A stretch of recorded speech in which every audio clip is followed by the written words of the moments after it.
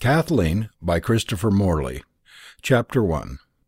The Scorpions were to meet at 8 o'clock, and before that hour Kenneth Forbes had to finish the first chapter of a serial story. The literary society, named in accordance with the grotesque whim of Oxford undergraduates, consisted of 8 members, and it was proposed that each one should contribute a chapter. Forbes was of a fertile wit, and he had been nominated the first operator. He had been allowed the whole Christmas vacation to prepare his opening chapter, which was why, on this first Sunday of term, while the rest of Merton College was at dinner hall, he sat at his desk, desperately driving his pen across the paper. Forbes' room in Fellows' Quad was one of those that housed Queen Henrietta Maria in 1643, and though Forbes' own tastes were nondescript, the chamber still had something of an air. The dark wood panelling might well have done honour to a royal lodger, and a motion picture producer would have coveted it as a background for Mary Pickford. It was unspoiled by pictures. 2 or 3 political maps of Europe, sketchily drawn with coloured crayons, were pinned up here and there. The room was a typical Oxford apartment, dark, a little faded, but redeemed by the grate of glowing coals. Behind the chimney, 2 recessed seats looked out over the college gardens. Long red curtains were drawn to shut out the winter draughts. It was true English January, driving squalls of rain, dampness, and devastating chill. The east wind brought the booming toll from Magdalen Tower very distinctly to the ear, followed closely by the tinny chime in Fellows' Quad. It was 7:30.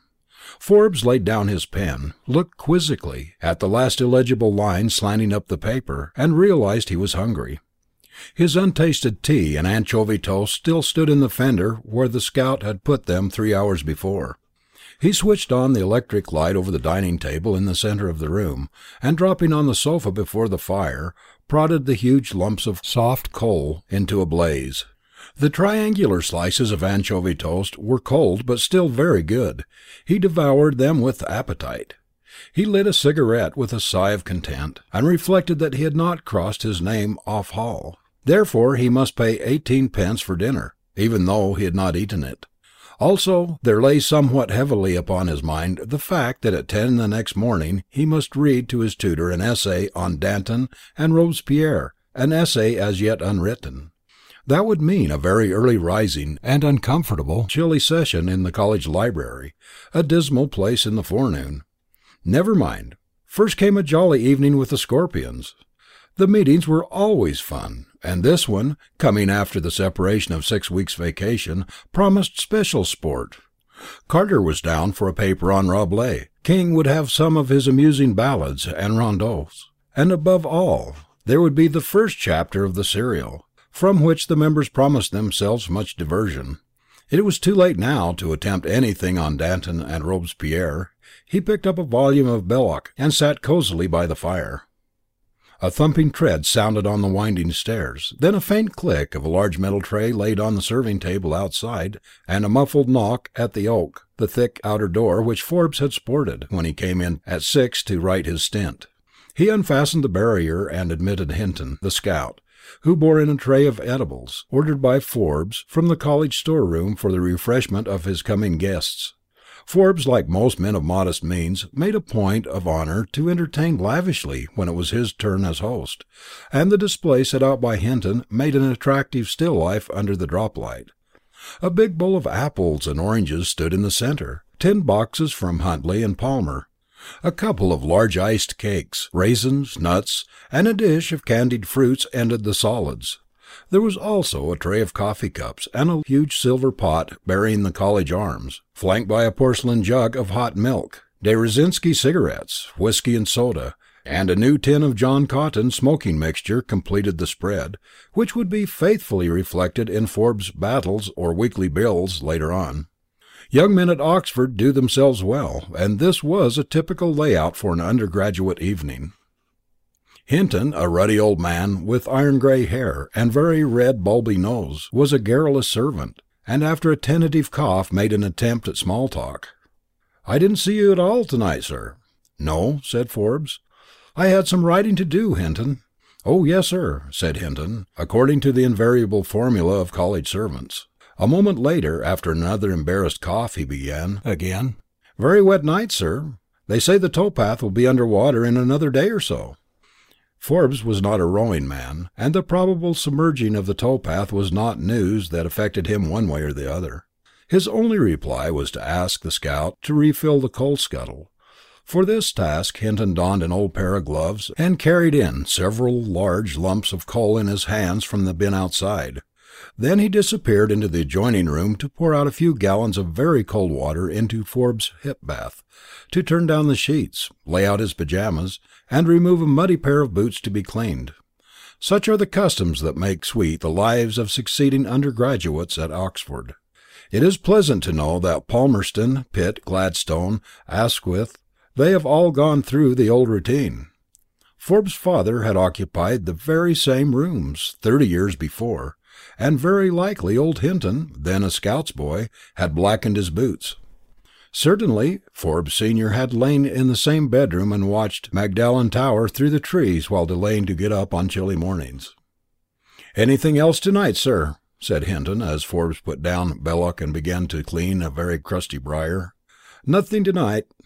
"Thank you, sir," said Hinton, and took his departure, after poking up the fire and removing the dead tea things. The 8 o'clock chime spoke as Hinton clumped downstairs, and a few moments later Forbes' guests began to straggle in. All were wet and ruddy from rain and wind, and as they discarded raincoats and caps, disclosed a pleasant medley of types.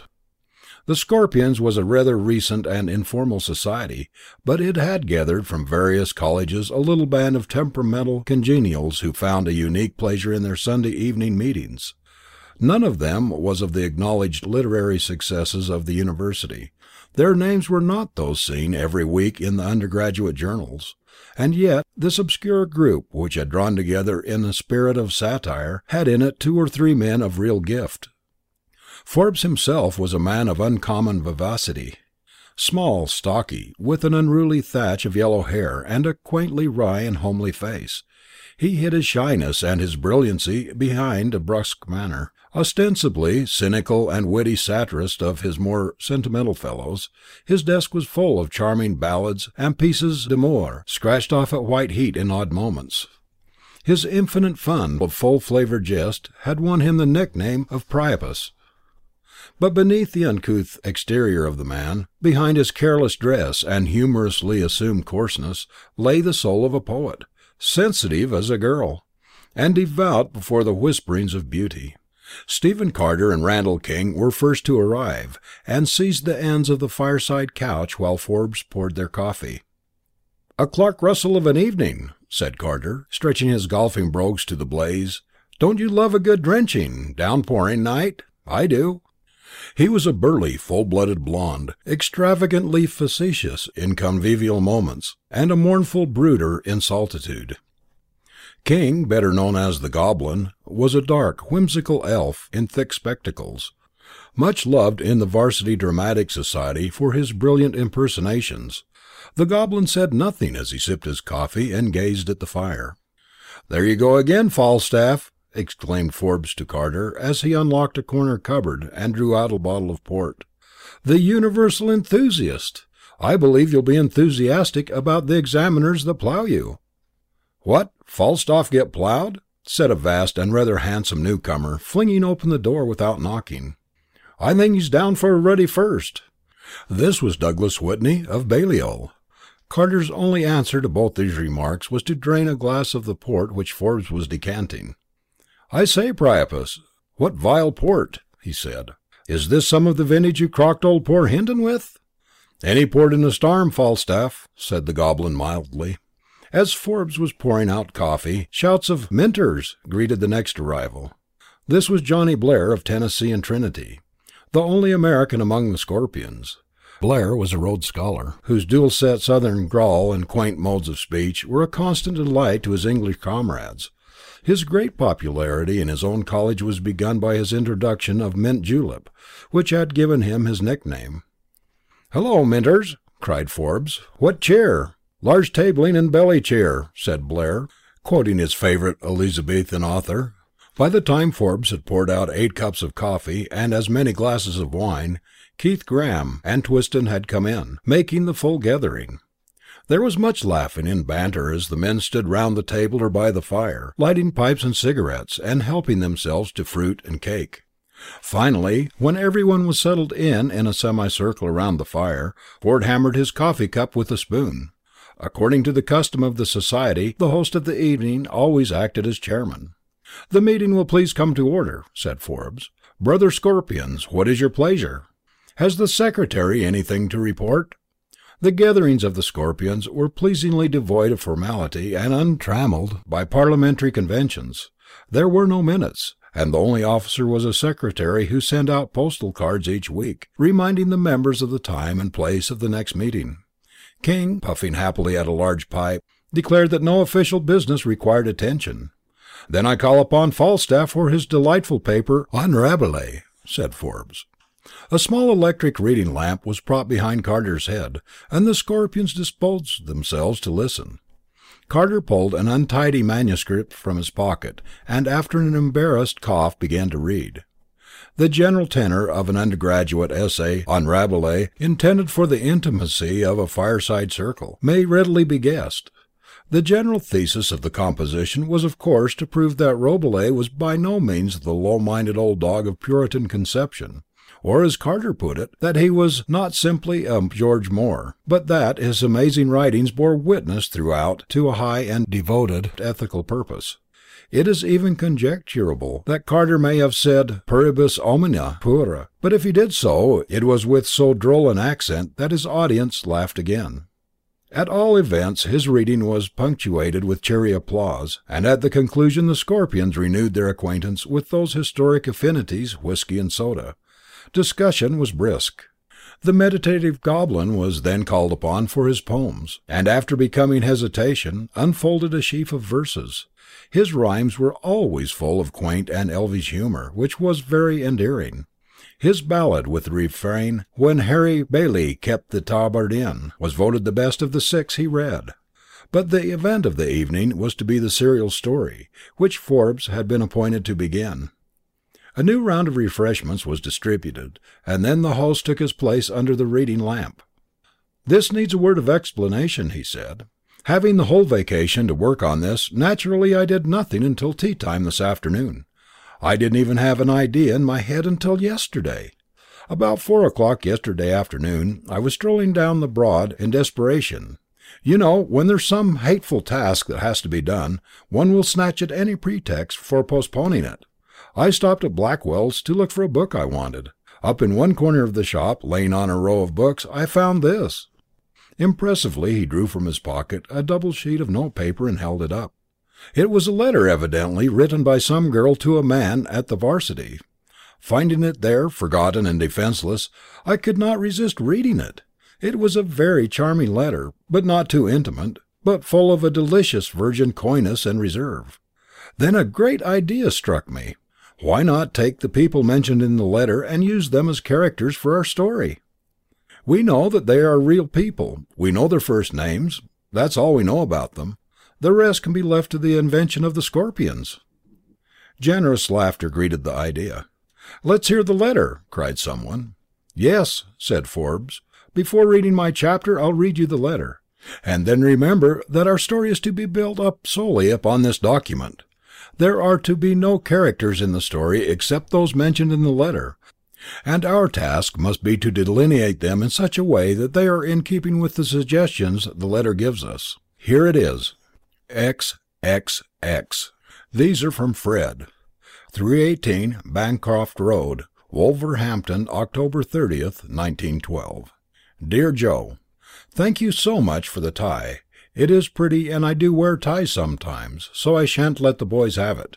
You must think me rather ungrateful for not writing before, but I have been out the last 2 evenings and have had no time for letters. Yesterday Mother and I went to Birmingham as I had my half-term holiday. I hope you managed to get some tea after writing to me, otherwise I shall feel so grieved to think I was the cause of your starvation. By the way, I read your latest poem, and I don't like it. Not that that will trouble you much, I'm sure. The idea isn't at all bad, but that's all I like about it. I haven't a bit of news. And I've just found out it is too late to catch the post tonight, so you will have to wait a little longer for this precious letter. It will be precious, won't it? Charlie has just come home from his class, so I must bring his food to him. Daddy's lumbago is better, I'm glad to say. Good night, and many thanks. I remain yours, Kathleen. Excuse this scrawl, but the pen's groggy. A moment of silence followed the reading of the letter. Joe's a lucky boy, said Whitney. She's a darling. The letter doesn't tell us much, said Forbes, as he handed it around for examination. But more than you might think. Before writing my chapter, I summarized the data. Here they are. 1. Joe. He's a member of the varsity who writes poetry. Either it's published in some magazine or he sends it privately to her. The blighter has sent Kathleen a tie of some kind, probably a scarf with his college or club colours. He's got as far as the plaintive stage. He tells her that he's going without his tea just to write to her. Probably a half a dozen crumpets and 4 cups of tea were simmering inside of him as he wrote. So much for Joe. I'll wager he's a Rhodes Scholar. 2. Kathleen. I put her at 17, and, as Whitney says, she is a darling. She's at school still. She's adorably sane. She doesn't care for Joe's yowling poetry. Probably he writes Verlaine kind of stuff, or free verse, or some blither of that sort. She has younger brothers, the boys, and she helps her mother run the house. I think she likes Joe better than she cares to admit. See the touch of coquettishness where she says, "It will be precious, won't it?" And how adorably she teases him in those 4 crossed marks. These are from Fred. Gad, I'm jealous of Joe already. 3. Fred. I think he's the older brother, probably recently left the varsity, a friend of Joe's perhaps. 4. Charlie is one of the younger brothers. He goes to some kind of night school or gymnasium. Probably an ugly little beggar. Why doesn't he get his food for himself? 5. The mother. I don't know anything about her, except that she went to Birmingham with Kathleen. 6. The father. Has lumbago. One thing you don't mention, said Graham. It's an easy run from here to Wolverhampton on a motor bike. Rather a sell if Joe should turn out a boxing blue, and mash us all into pulp for bagging his letter, said Whitney. There was a general laugh at this. Whitney was over 6 feet, rode number 5 in the Balliol boat, and he was nicknamed the Iron Duke for his muscular strength. Go on with your chapter, Priapus, said the goblin. Chapter 2. When Forbes had finished, there was a general laughter and applause. The whimsical idea of building a tale around the persons of the letter was one which his playful mind was competent to develop, and he had written a deft and amusing introduction. Taking Joe as his subject, he had sketched that gentleman's character with a touch of irony. He had made him a Rhodes Scholar from Indiana, evoking good-natured protest from Minsters, and had carried him on a vacation to Guildford House, a small hotel in London much frequented by Rhodes Scholars. There he had made him meet Kathleen, who, with her mother, was staying in London for a few days. Forbes had a taste for brunettes, and in his description of the imagined Kathleen he had indulged himself heartily. He found her to be 17, slender, with that strong slimness that only an English girl achieves, with a straight brown gaze and abundant dark chestnut hair. She was captain of her school hockey team, it seemed. She was good at tennis and swimming and geometry. She had small patience with poetry and sentiment. But within the athletic and straightforward flapper Forbes thought he saw the fluttering of a deeper womanhood, the maiden soul erecting a barrier of abrupt common sense about itself to conceal the shy and sensitive feelings that were beginning to blossom. Such at any rate was Kenneth Forbes' psychoanalysis, and he developed his chapter toward a climax where Kathleen and Joe were left walking in Regent's Park, and the next author would find some difficulty in knowing how to proceed with the second instalment. "Well done indeed," cried Blair, as Forbes laid down his manuscript and reached for his pipe. There was a general murmur of assent as the men got up to stretch and talk. Someone punched the coals into flame, and the bowl of fruit was passed round. "Who's to write the next chapter?" asked Graham. "Let Falstaff do it," cried Blair.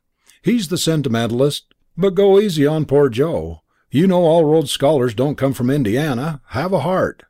"Do whatever you like to Joe," cried Forbes. But be careful with Kathleen. She's adorable. I'm going to write a ballad to her and mail it to her anonymously." "I wish there was some way to get hold of her picture," said Keith.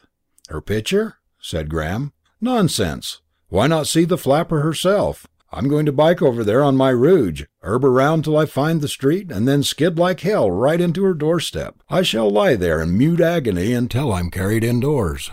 "I say now, that's no fair," cried Forbes. "I discovered her. Just because you've got a motor bike, you mustn't take an advantage." "Look here," said the Goblin, mildly speaking from a blue cloud of Murray's mixture. "We must all sign a protocol, or a mandamus, or a lagniappe, or whatever you lawmen call it, not to steal a march. I think we'd all like to meet the real Kathleen, but we must give a bond to start fair and square, and nobody do anything that isn't authorized by the whole club." "Right-o!" cried several voices. "All right, then," said the Goblin. "Fill glasses, everyone, and we'll solemnize the oath. Brother Scorpions, I do you to wit that we all, jointly and severally, promise not to take any steps toward making the acquaintance of said Kathleen until so authorized by the whole society, so help me God." They all drank to this with some chuckles. "What a lark if we could get Kathleen down for 8's week," said someone. "Very likely Joe will have her here," said Whitney. "You seem to forget that he's been rowing this course for some time." They all scowled. "I wonder how many members of the varsity are called Joe?" Keith asked. "About 300, I dare say," said Falstaff. "I tell you what we might do," said Forbes. "When the yarn's finished we can send it to her, explain just how the whole thing happened, and ask permission to call. She's got a sense of humour, I'll swear." "Balmy," retorted Falstaff. "She'd probably be frightened fed because you bagged her letter. 'S a hell of a thing to do, crib a lady's letter." "It's a hell of a thing to do to leave it lying around," cried Forbes, impenitent. "No quarter for Joe bags. Let the punishment fit the crime." "Well, you chaps, I've got to sheer off," said Whitney. "It's nearly 11, and I've got an essay on the stocks." "Cheero, Priapus. I've had a ripping time." "Arfamo," cried Forbes. "Who's to do the next chapter, and where do we meet next week?" "Falstaff," said several voices. "Why not do 2 chapters a week?" said Carter. "I'll do one, and Goblin can do another. Let's meet in my rooms." This was agreed to, and after much scuffling with greatcoats and scarves, the guests tramped off down the stairs and out into the rainy quad. Forbes could hear them, a minute later, thundering with their heels on the huge iron-studded college gate, as they waited for the porter to let them out. The room was foul with smoke, and he opened a window over the gardens, letting in a gush of chill, sweet air and rain. Through the darkness he could hear many chimes, counting 11. He looked wearily at the scribbled notes for his essay on Danton and Robespierre, then shrugged his shoulders and went to bed. Chapter 3. By the time that Carter and King had written their chapters and read them out loud, the Scorpions were frankly adorers of Kathleen. By mid-term she had become an obsession. Eric Twiston and Bob Graham, doing a cornstalk, as walking on a corn market street is elegantly termed, they were wont to dub any really delightful girl they saw as a Kathleen sort of person. At the annual dinner of the club, which took place in a private dining room at the Clary, the Clarendon Hotel, in February, Forbes was called upon to respond to the toast, "The Real Kathleen." His voice, tremulous with emotion and absinthe frappé, nearly failed him, but he managed to stammer a few phrases which, thought at the time to be extemporaneous, called forth a loud applause, but it was found later that he had jotted them down on the tablecloth during the soup and fish courses. "Fellow Scorpers," he said, "I mean you chaps, look here, I'm not much at this dispatch box business, but I want to say that I regard Kathleen with feelings of iridescent emotion. I feel sure she is a pronounced brunette, and that the blue flapper we all used to see at the East Ocker is nowhere. I've been playing lacrosse this term. I give you my word that when I've been bloody well done in, and had an absolute needle of funk, I had only to think of Kathleen to buck me up. Now, gentlemen, you may think I'm drunk." Loud cries of no. "But I want to say in truth and soberness that any man who thinks he's got Kathleen for a bondwoman has me to reckon with." This applause at his speech was so immoderate that a party of Boston ladies dining with a Chautauqua lecturer in the Clarendon's main dining room shuddered and began looking up timetables to Stratford. By this time the serial story had grown to the length of 7 or 8 chapters, and the Scorpions became so engrossed in the fortunes of the Kenyons, so for convenience they had dubbed Kathleen's family, that at the dinner a separate health was drunk to each character of the story, and one of the members was called upon to reply. Falstaff Carter responded to the toast to Joe, and recounted his secret investigations into the number of members of the university who bore that name. He claimed to have tabulated from the university almanac 256 men so christened, and offered to go into the life history of any or all of them. He said that he was happy to say that the only Joseph who seemed at all likely to be a poet was a scrubby little man at Teddy Hall, who wore spectacles and ragged exhibitioner's gown, and did not seem to threaten a serious rivalry to any Scorpion bent upon supplanting him. "I also find," he added, "that the master of the new college and Magdalen Beagles is called Joe. He is a member of the Bowlington, and if he is the cheese, it's distinctly mooters whether any of the Scorpions have a ghostly show. But I vote, gentlemen, that we don't crock at this stage of the game." It was decided at the dinner that during the ensuing Easter vacation the Scorpions should make a trip to Wolverhampton in mass for the purpose of picketing Bancroft Road and finding out what Kathleen was really like. And then, after singing Langers and Godders, Old Lang Syne and God Save the King, the meeting broke up and the members dispersed darkly in various directions to avoid the proctors. Chapter 4.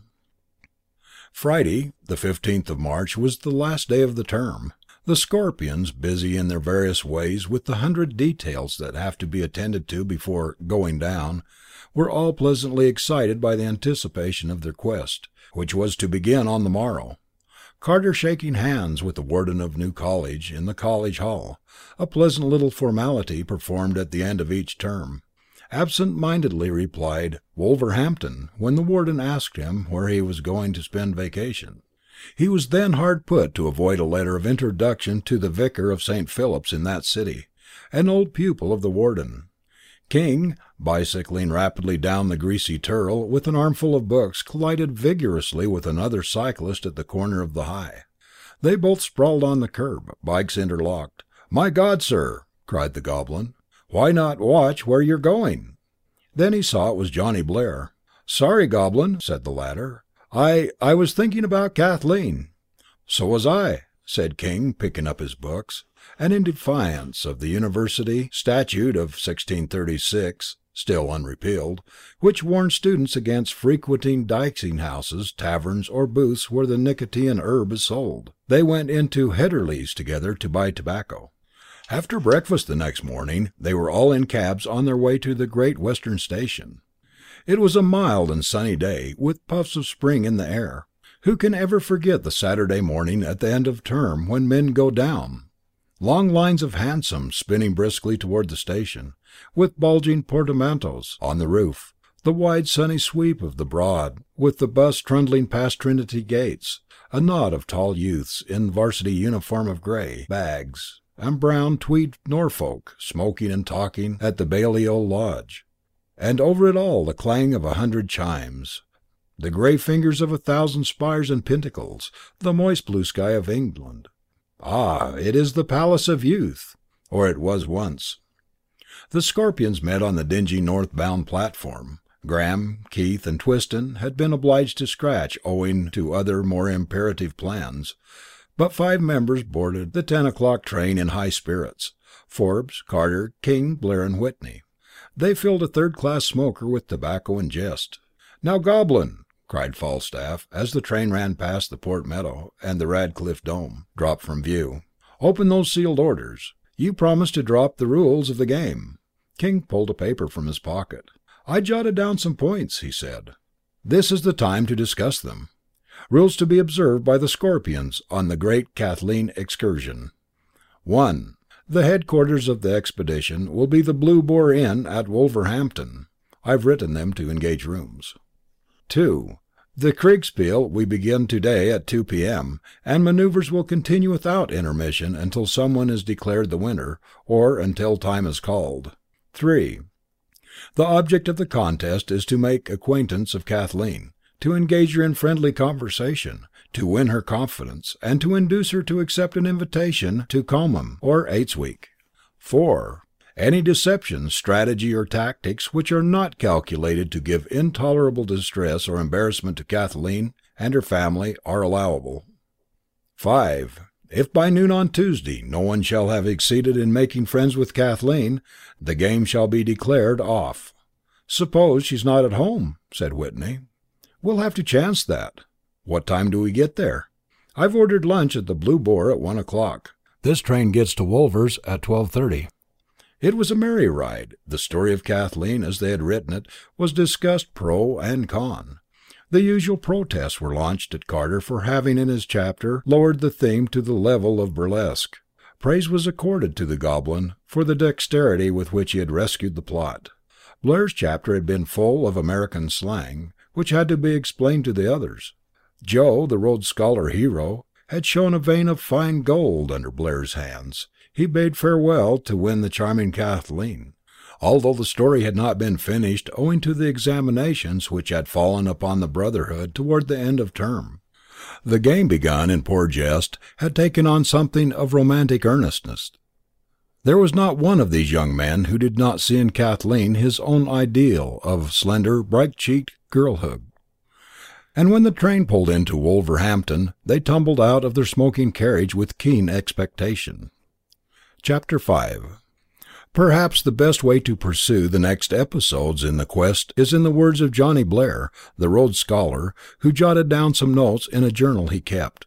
We got to Wolverhampton, 12:25 Ingersoll time. Had a jolly trip on the train, all the Scorps laying bets as to who would be the first to meet Kathleen. I lay low, but did some planning. Didn't want to let these English blighters get ahead of me, especially after all the ragging Indiana Joe got in the story. Train stopped at Birmingham at noon. My tobacco pouch had run empty, and I hopped out to buy some Murray's at the newsstand. Saw the prettiest flapper of my life on the platform, the real English type. Tweed suit, dark hair, grey eyes, and cheeks like almond blossoms. She had on a blue tam-o'-shanter, loveliest figure I ever saw, perfect ankle, the usual heavy brogues on her feet. Why do English girls always wear woolen stockings?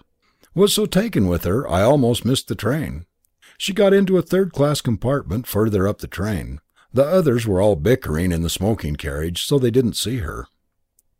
I scored over the rest of the crowd when we got to Wolvers. They'd all brought heavy portmanteaus containing all their vacation baggage. My idea was to go light when chasing the Grail.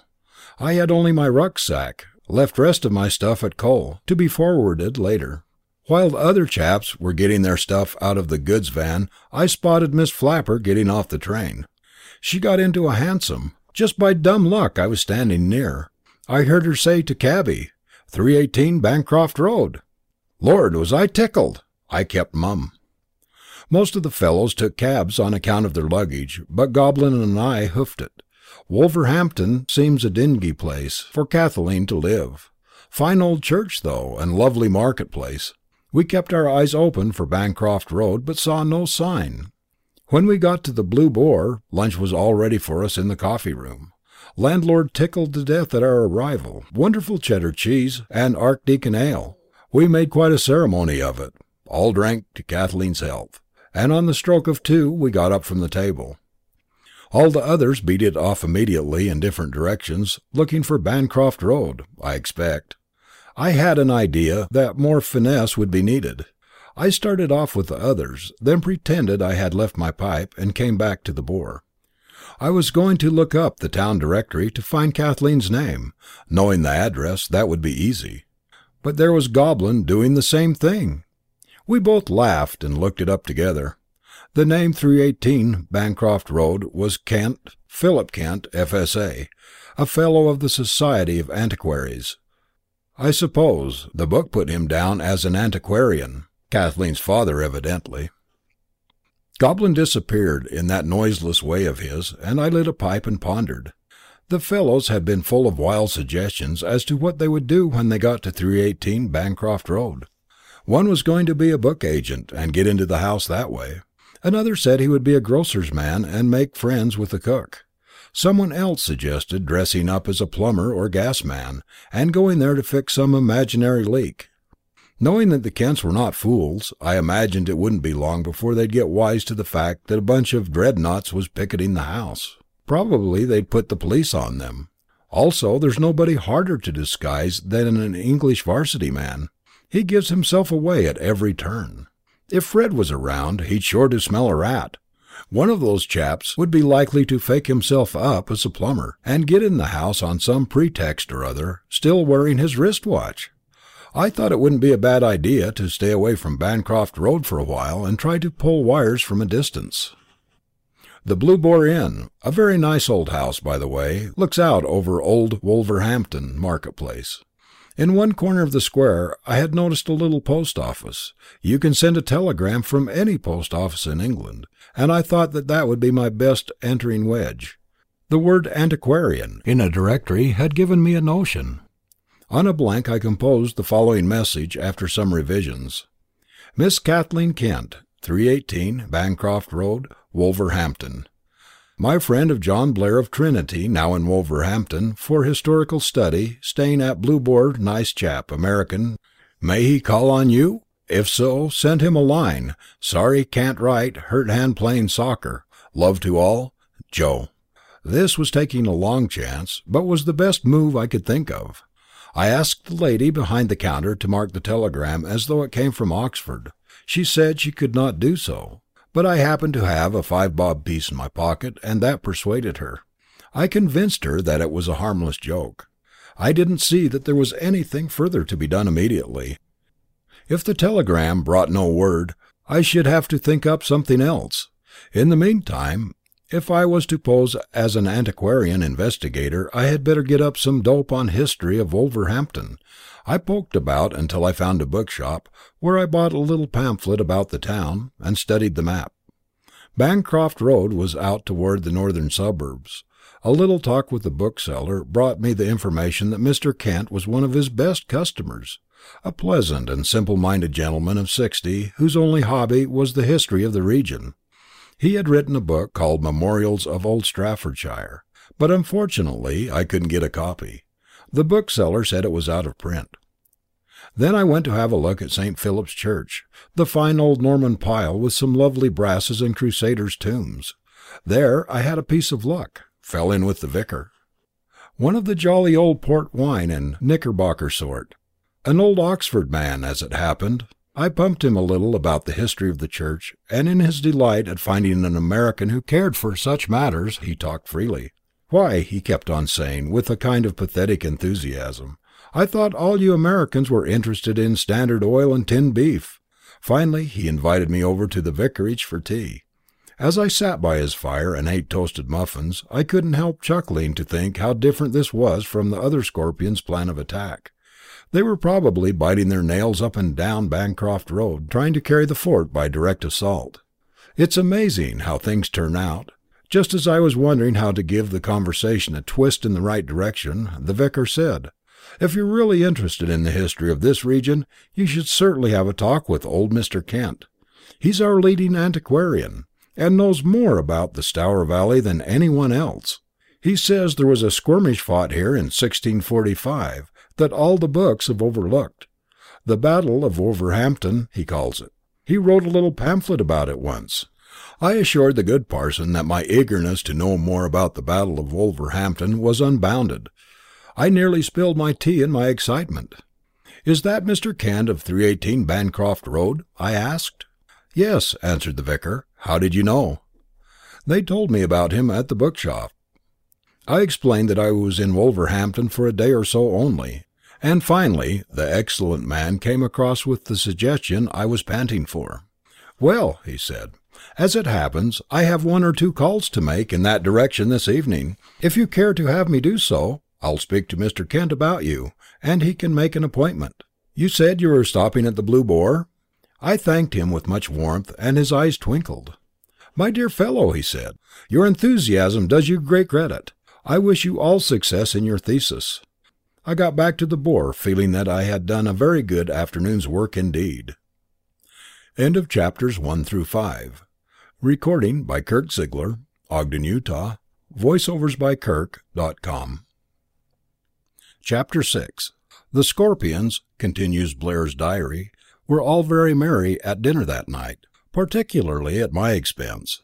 I was the only one who had not been out to Bancroft Road to look over the ground. Apparently they had had a very cheery time. "Well, Falstaff, what luck?" I asked Carter.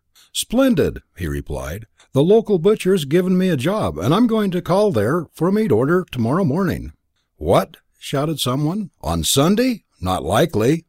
I knew mighty well that Carter would not concoct anything as crude as that, and wondered what devilry he had devised. "I noticed that 2 telegrams were delivered at the house this afternoon," said Forbes, in a quiet, non-committal kind of way. "Perhaps Joe is on his way here," said I.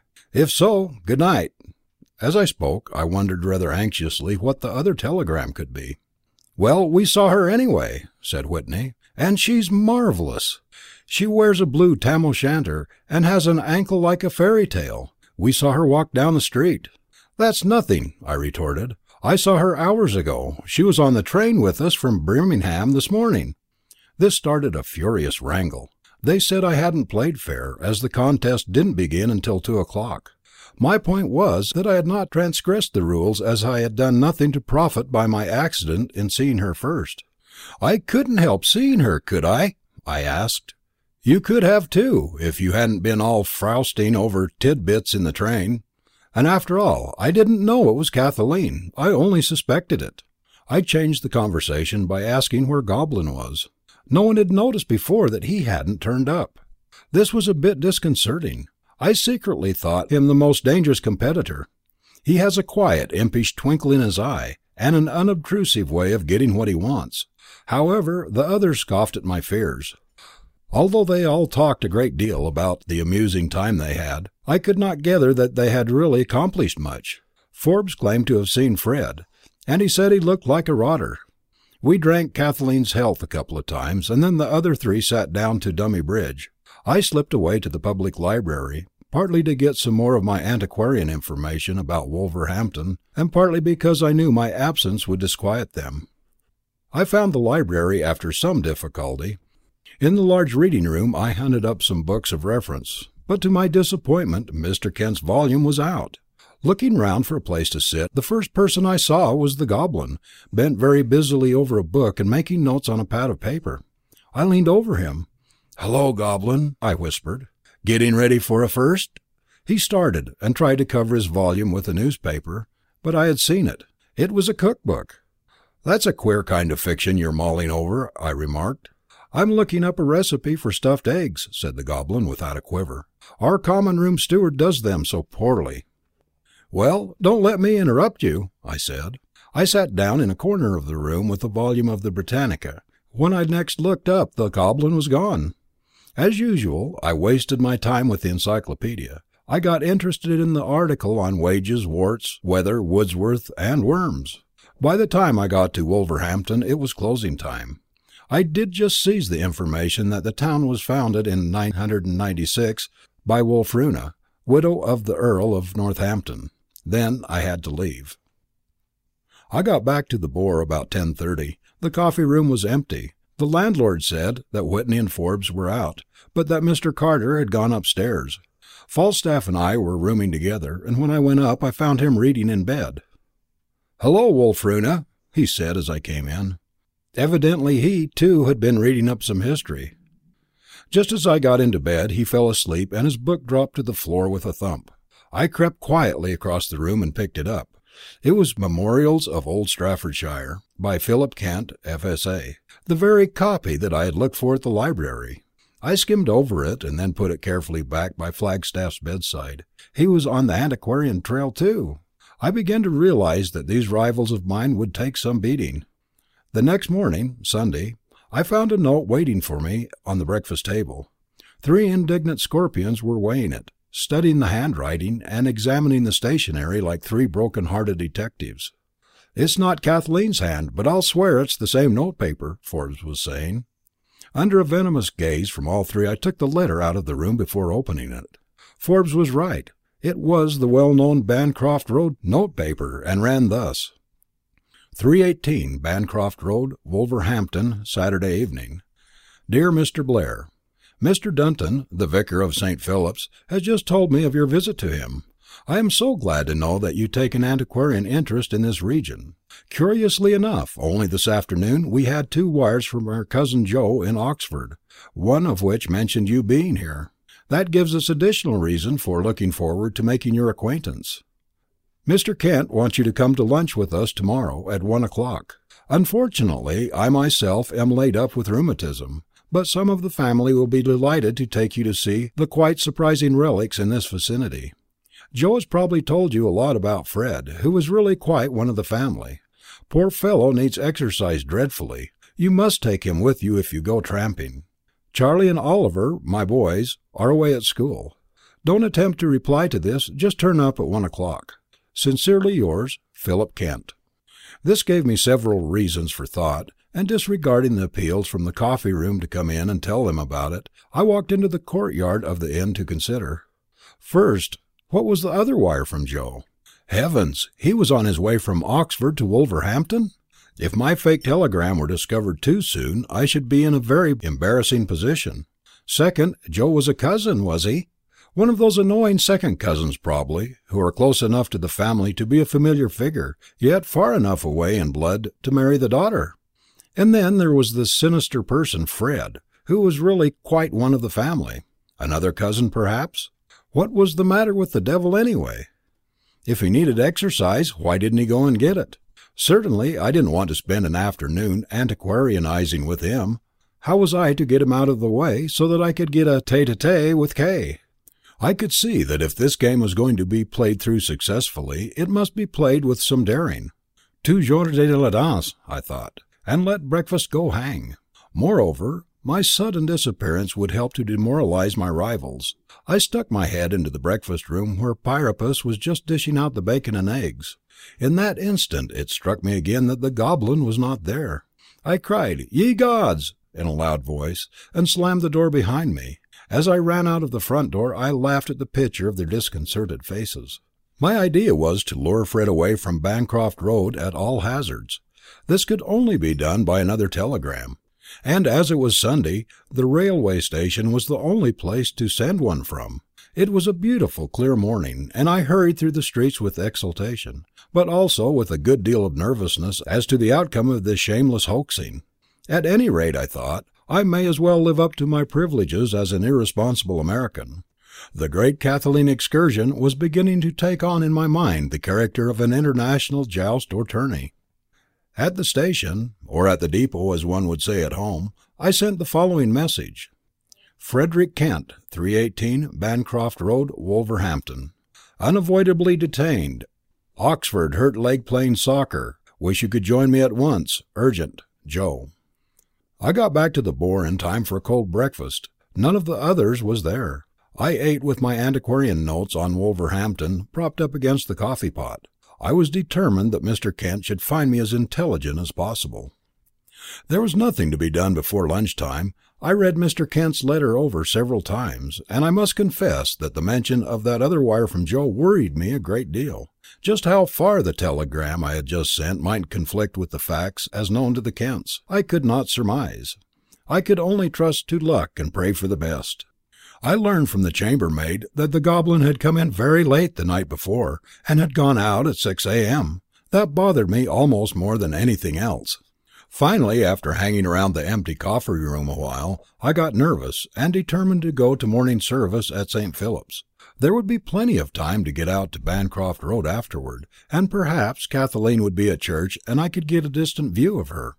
I walked round to the church. Service had begun, but I went in and sat down at the back. During a hymn, I took a good look round. To my horror, I saw in a pew a few feet in front of me a young person whose robust outline seemed familiar. I looked again. It was Falstaff Carter, in the get-up of a curate. Trembling with indignation, I crept out of the church. I hardly dared speculate on what low device he had planned for winning his way into the sanctum. At any rate, I thought, I am fixed for lunch.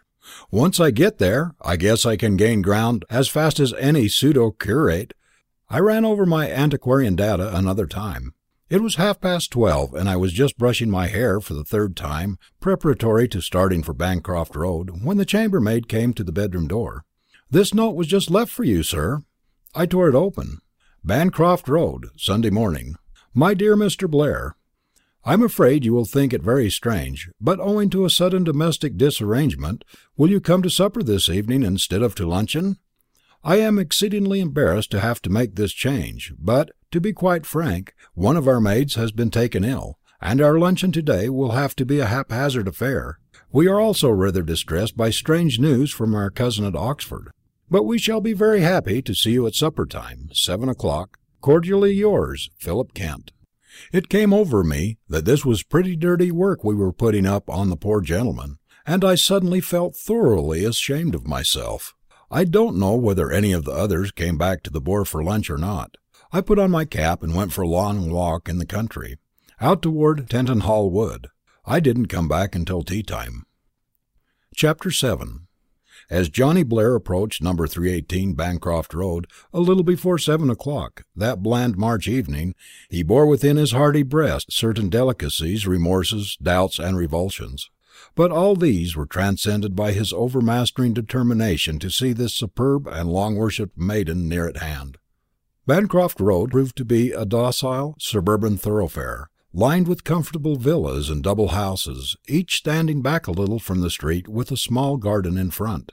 A primrose-coloured afterglow lingered in the sky, and the gas-lights along the pavement still burned pale and white. Just as the road scholar passed number 302, he saw a feminine figure running down the steps of a house 50 yards farther on, across the pavement, and drop a letter into the red pillar box standing there. Even at that distance he distinguished a lively slimness in the girl's outline that could belong to no other than the incomparable Kathleen. He hastened his step, casting hesitance to the wind, but she had already run back into the house. It would have added to the problems Mr. Blair was pondering could he have read the letter which was just dropped into the post-box. Perhaps it will somewhat advance the course of the narrative to give the reader a glimpse of it. 318 Bancroft Road, Sunday afternoon. Dear Joe, goodness knows what has happened to this usually placid house. Never again will I complain to you that there's no excitement in Wolverhampton. I got home from Birmingham yesterday noon, and ever since everything has been perfectly absurd. I can only believe you have gone balmy.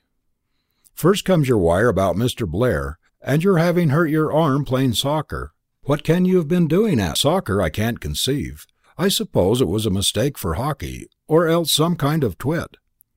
Well, I couldn't see what I could do to help a historical student, but I showed Dad the wire, and the old dear said he would write Mr. Blair a line.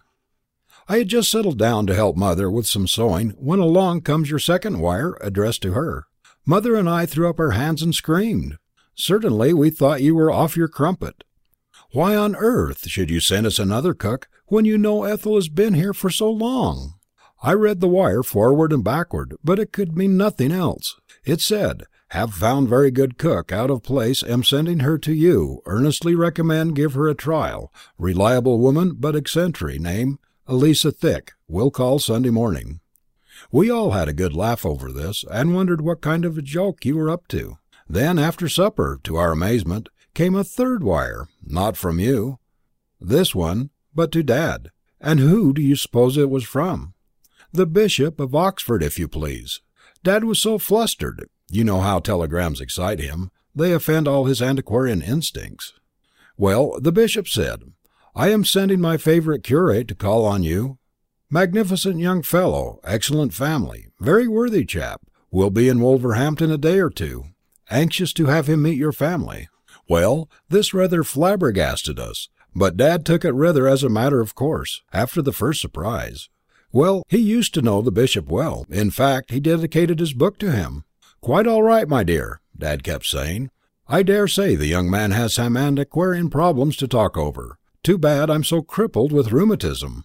After supper along came Mr. Dunton, and began to talk about a charming young American who had been calling on him, and who did prove to be but your friend Mr. Blair, who had been quite put out of our minds by later telegrams. So Dad sat down right away and wrote a note to Mr. Blair at the Blue Boar asking him for luncheon today, and sent it up by the gardener's boy. But this morning, when I had just decided not to go to church, you'll see why in a minute, comes your perfectly mad message to Fred about hurting your leg at soccer and all the rest of it. This convinced us that you are quite crazy. How could we send Fred all that way alone? And when did you take up soccer anyway?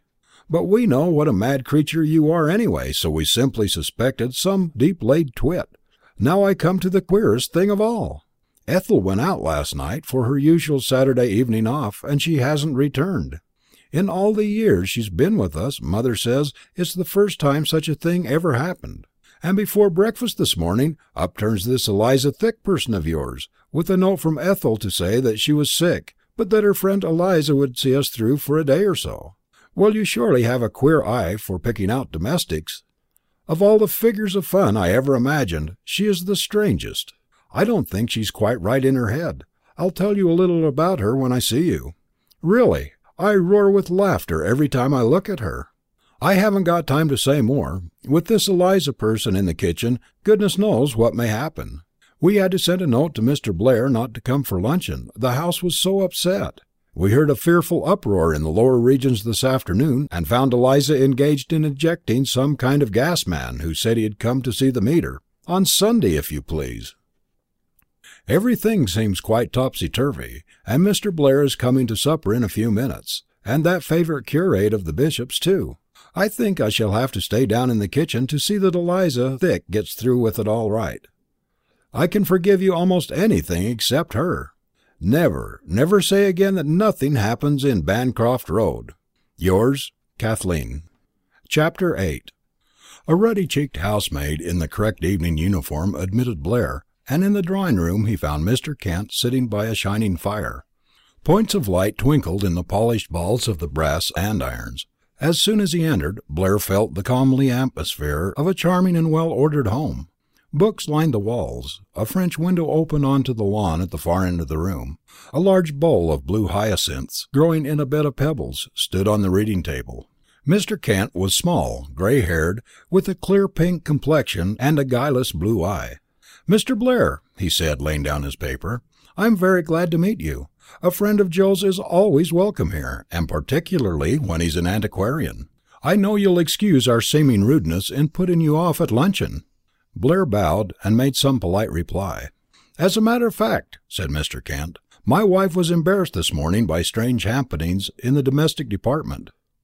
Our cook, usually very faithful, did not turn up, and sent a substitute who has caused her, mingled annoyance and amusement. I have not seen the woman myself. My rheumatism has kept me pretty close to the fire in this damp weather, but by all accounts the creature is very extraordinary. Well, you are not interested in that, of course. It's very pleasant to meet a fellow antiquarian. How did you happen to visit Wolverhampton? We have quite a number of unusual relics in these parts, but they are not so well known as they should be." "To tell the truth, sir," said Blair, "it was your book, which I came across in the college library. I was particularly interested in your account of St. Philip's Church, and I made up my mind that I ought to see it. You see, we in America have so little antiquity of our own that these relics of old England are particularly fascinating to us." Quite so," said Mr. Kent, rubbing his hands with pleasure. "Magnificent! Well, it's certainly a delight to hear you say so. After supper, we will dismiss the ladies and have a good crack. There are some really startling things to be learned about Wolverhampton in Anglo-Saxon times. You know the town lay along the frontier that was much harried by the Danes, and Edward the Elder won a conspicuous victory over the invaders at Tettenhall, which is a village very near here." "Yes," said Blair, "I walked out there this afternoon." "Did you, indeed? Well, that was proof of your perspicacity. You may recall that in my book I referred to the battle at Tettenhall." "That was in 910, was it not?" queried Blair, adroitly. "Precisely. It is mentioned in the Anglo-Saxon Chronicle. Edward the Elder died in 924, didn't he?" asked the ruthless American. "About that time, I think. I don't remember exactly. Upon my word, Mr. Blair, you have taken up history with a true American efficiency. I do wish that our young men had the same zeal. I am happy to say, however, that I am expecting a young cleric this evening, a protégé of the Bishop of Oxford, who is, I believe, also interested in these matters." Blair's heart sank, but he had no time to ponder, for at this moment Mrs. Kent and Kathleen came in. "My dear, this is Mr. Blair, Joe's friend from Oxford. We are great cronies already. My wife, Mr. Blair, and my daughter Kathleen." The young Oxonian suffered one of the most severe heart contusions known in the history of the human race. It was a positive vertigo of admiration. This was indeed the creature he had seen on the railway platform, a dazzling blend of girl and woman. The grotesque appellation "flapper" fled from his mind. Her thick, dark hair was drawn smoothly across her head and piled at the back in a heavenly coil.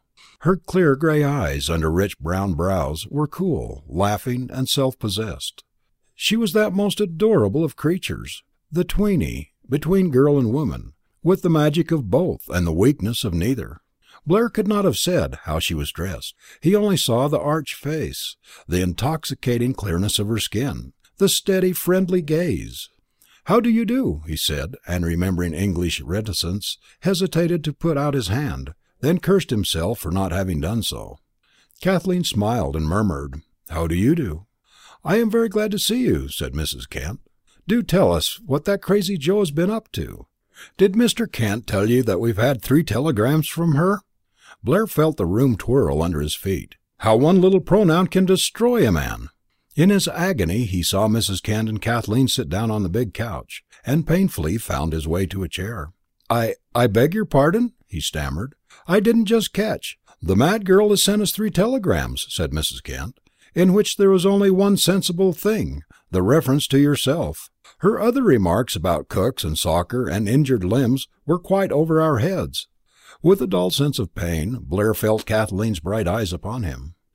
"Yes, Mr. Blair, is she ragging us? Or have the girls at Maggie Hall taken up soccer?" said a clear voice, every syllable of which seemed so precious and girlish and quaintly English that he could have clapped his hands.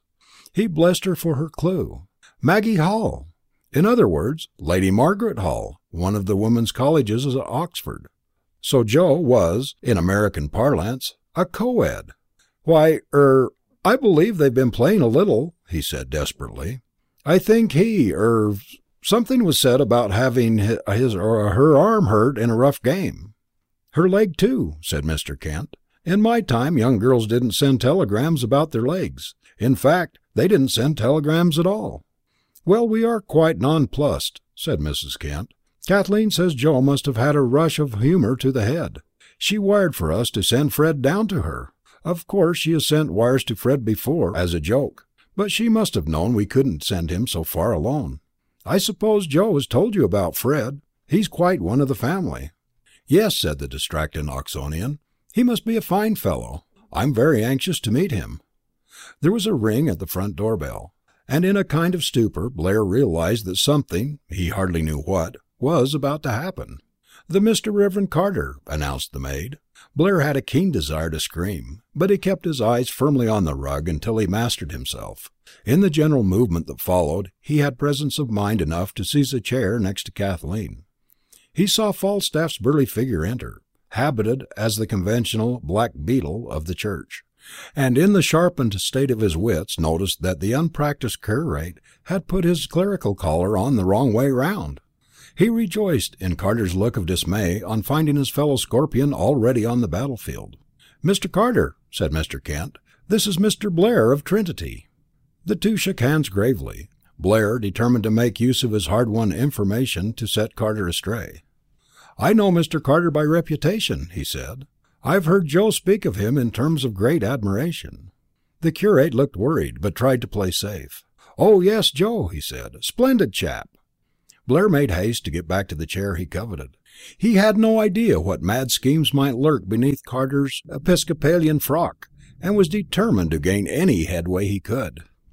"It seems funny your coming to Wolverhampton," said Kathleen. "So few varsity men ever get here.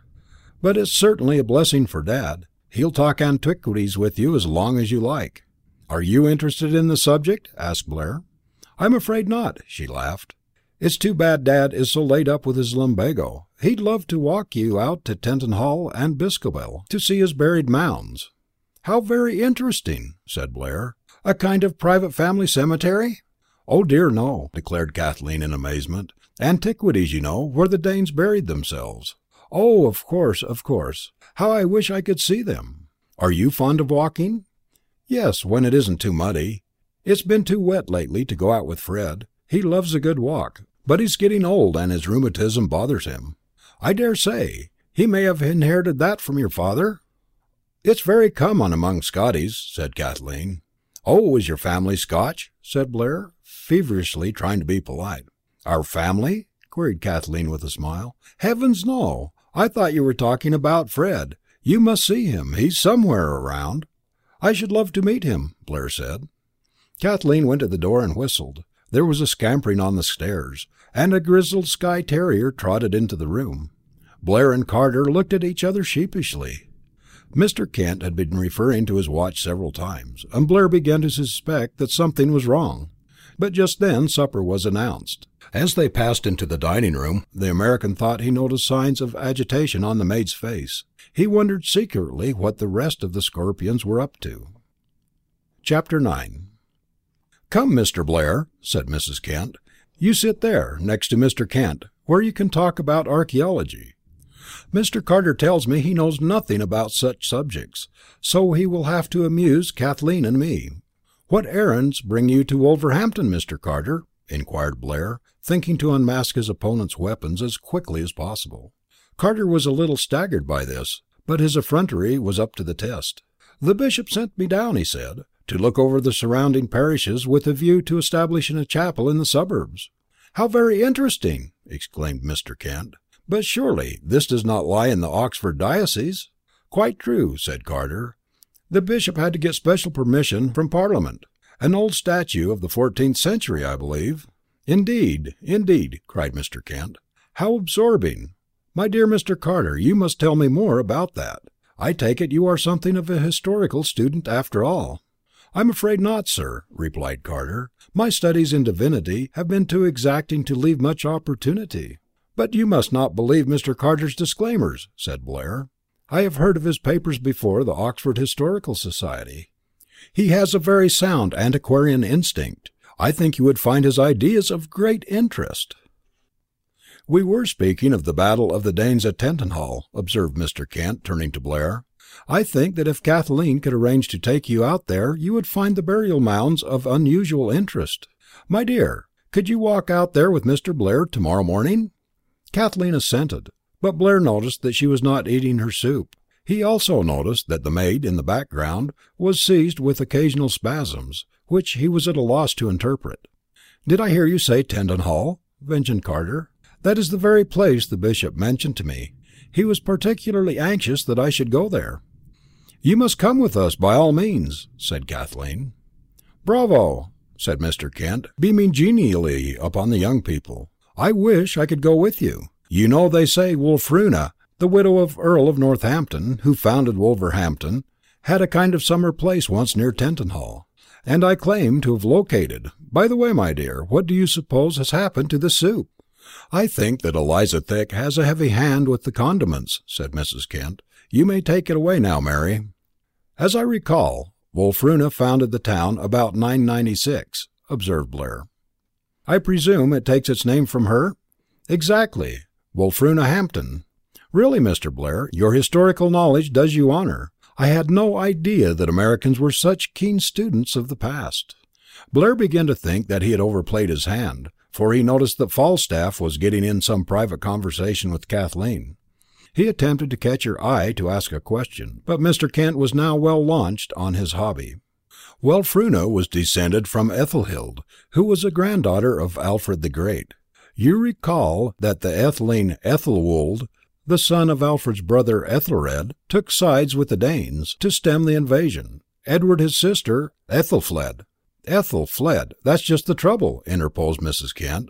"Kathleen, my dear, do run downstairs and see what's wrong in the kitchen. I'm afraid Eliza is in difficulties again. Mr. Blair, you and Mr. Carter must excuse this irregularity. Our substitute cook is a very strange person." Kathleen left the room, and it seemed to Blair as though the sparkle had fled from the glasses, the gleam of the candlelight from the silver.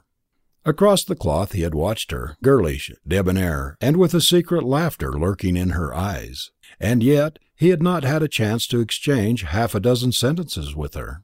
The maid re-entered, whispering something to Mrs. Kent, and began to place the dishes for the next course. "Kathleen begs to be excused," said Mrs. Kent. "She thinks she had better stay in the kitchen to help Eliza." "Oh, I say," cried the curate, "it's too bad. Do you think I could help, Mrs. Kent? I'm a very good cook. The bishop himself has praised my "Your what?" asked Blair. "My ham and eggs," retorted the cleric. "Perhaps you will let me wash the dishes," suggested Blair.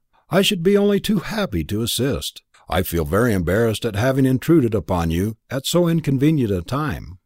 "I should not dream of such a thing," said Mrs. Kent. "I believe that Eliza is perfectly capable, but as Joe said, she is eccentric." "I'm quite accustomed to washing dishes," said Carter. "In fact, the bishop always used to ask me to do it for him." "Dear me," remarked Mr. Kent, "surely the bishop has plenty of servants to help him in such matters." Blair applied himself to the food on his plate, to which he had helped himself almost unconsciously. He knew well the daring hardihood of his rival, and feared that the other might find some excuse to follow Kathleen to the kitchen. As he raised his fork to his lips, suddenly his hand halted. The dish was stuffed eggs. His mind reverted to the public library the evening before. Was it possible that the goblin... He determined that the first thing to be done was to get Carter so firmly engaged with Mr. Kent that the wolf in cleric's clothing could not withdraw. Then perhaps he himself could frame some excuse for seeing what was going on downstairs. "Mr. Kent," he said, "you should draw out Mr. Carter concerning his views on amending the liturgy of the established church. He has some very advanced ideas on that subject which have attracted much attention at Oxford. One of his interesting suggestions is that the radical churchmen should wear the clerical collar backside foremost, as a kind of symbol of their inverted opinions." The wretched Carter's hand flew to his neck, and he glared across the table in a very unecclesiastical manner. "Really," said Mr. Kent, "that is most interesting.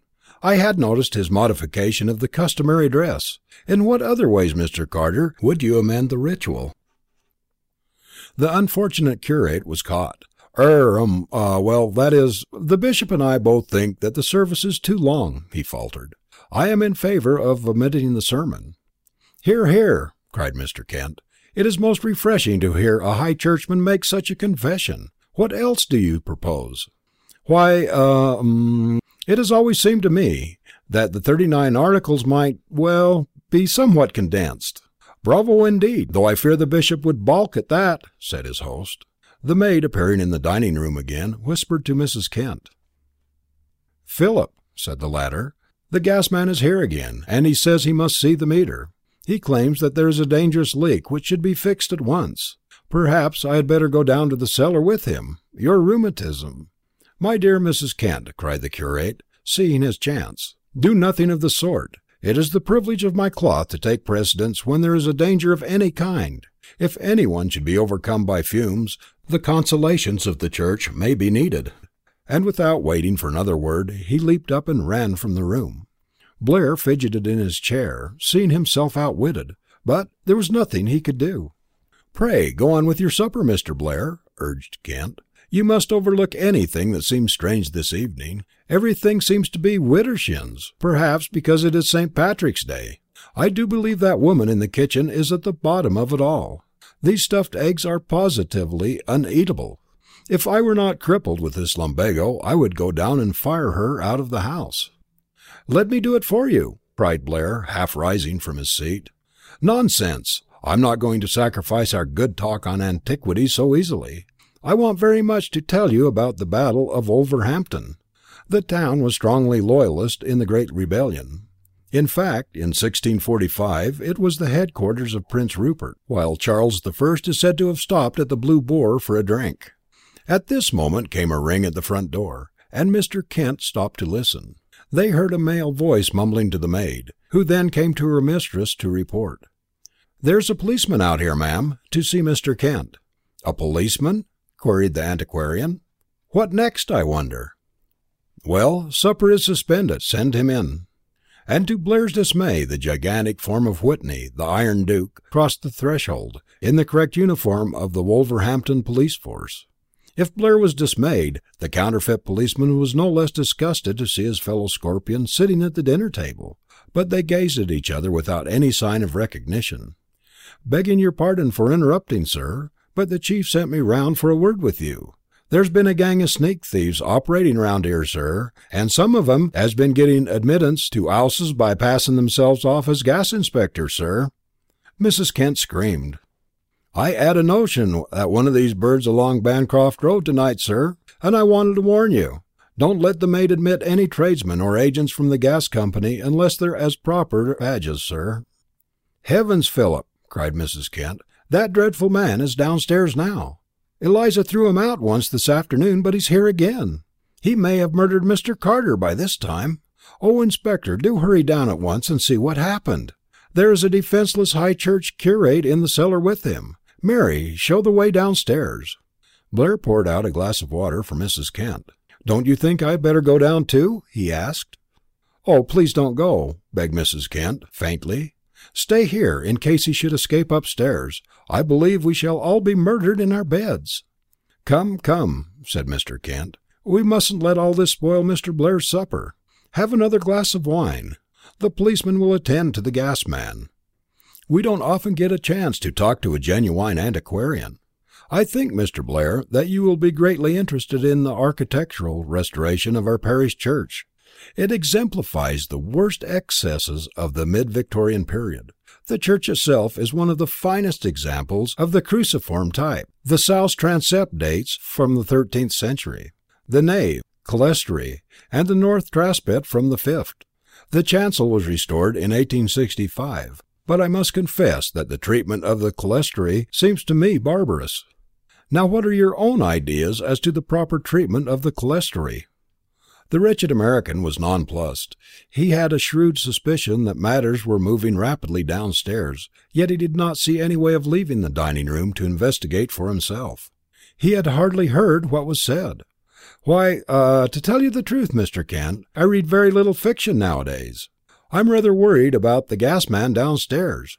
Do you suppose your daughter can be in any danger? There might be some sort of explosion. Don't you think I'd better run down to see if I can help?"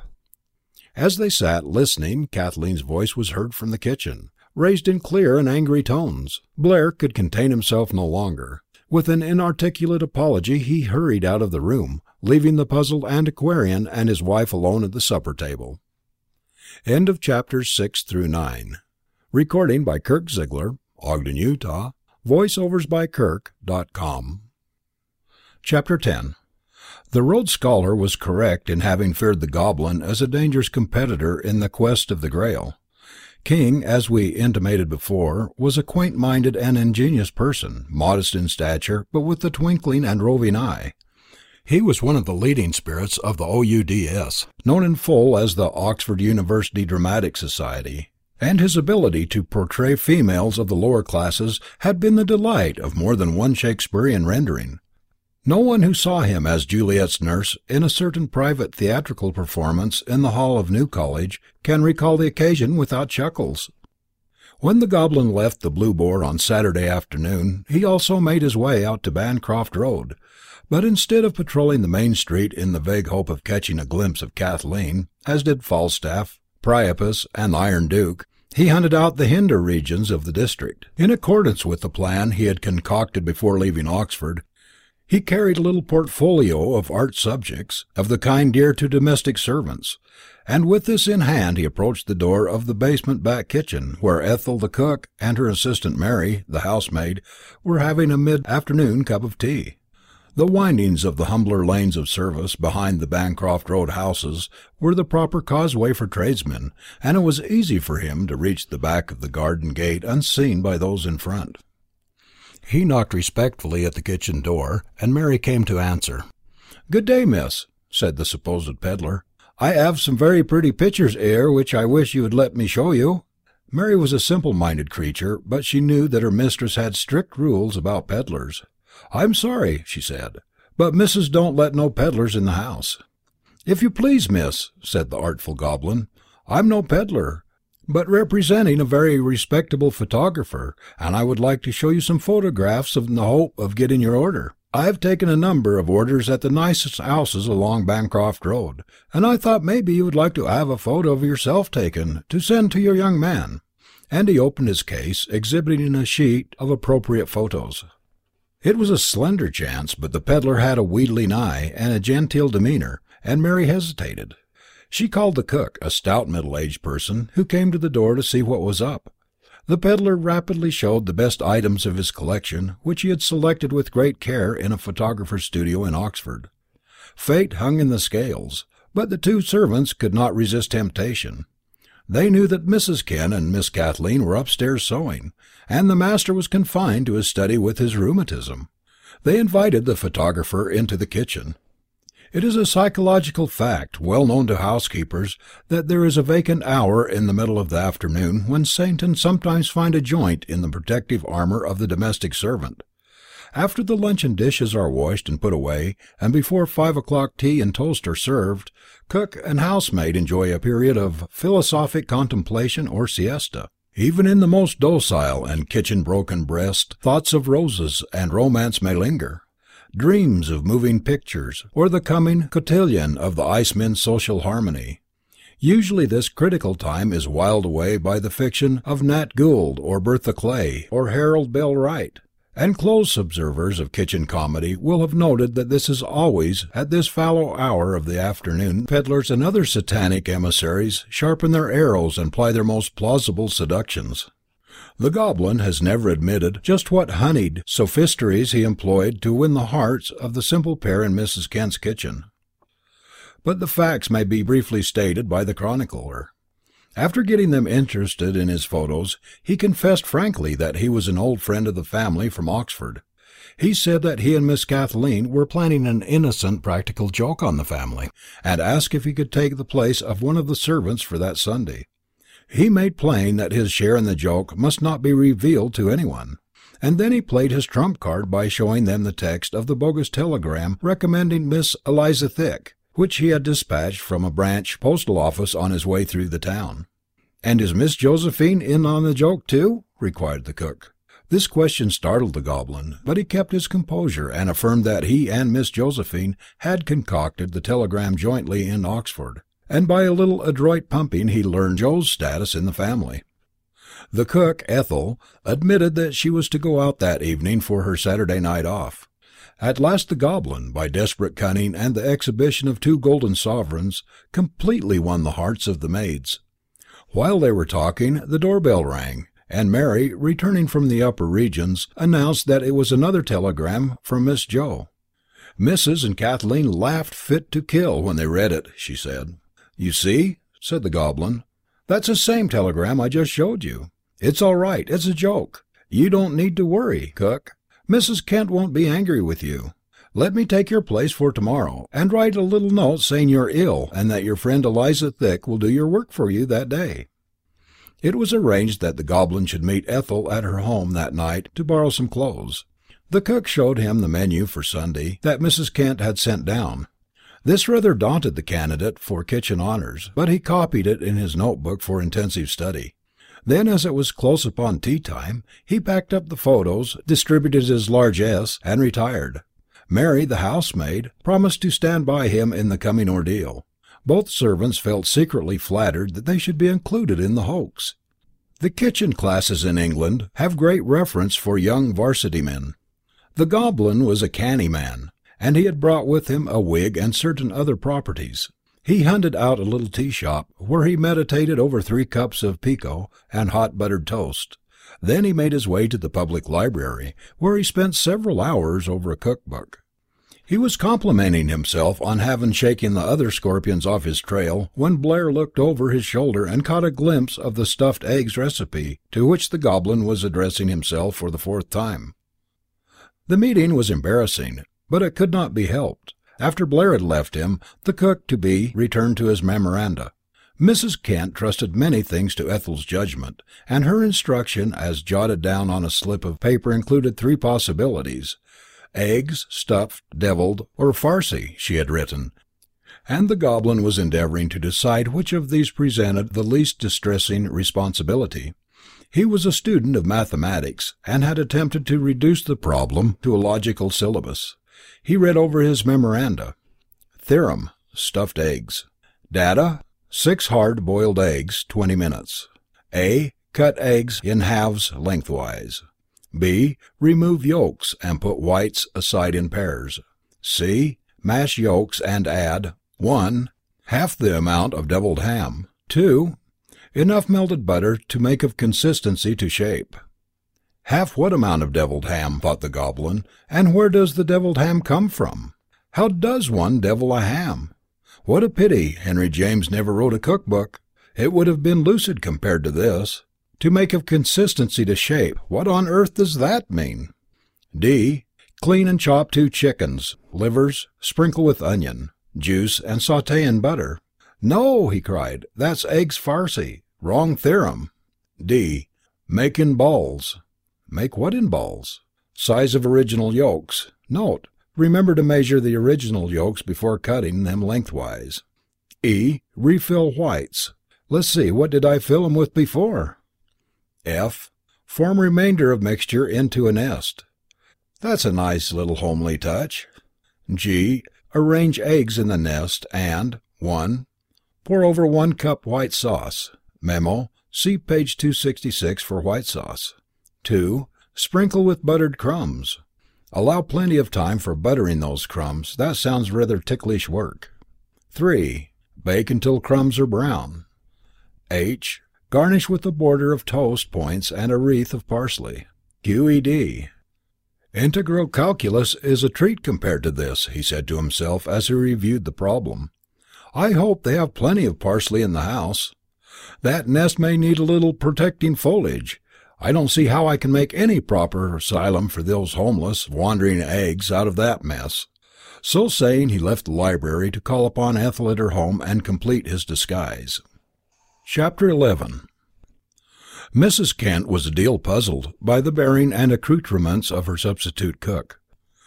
Eliza Thick appeared on the premises about 7 o'clock, and with the aid of the housemaid breakfast went through fairly smoothly. It was Kathleen's query about the coffee which elicited the truth. Mary, with nervous gigglings, announced to her mistress that Ethel was ill and had sent a substitute.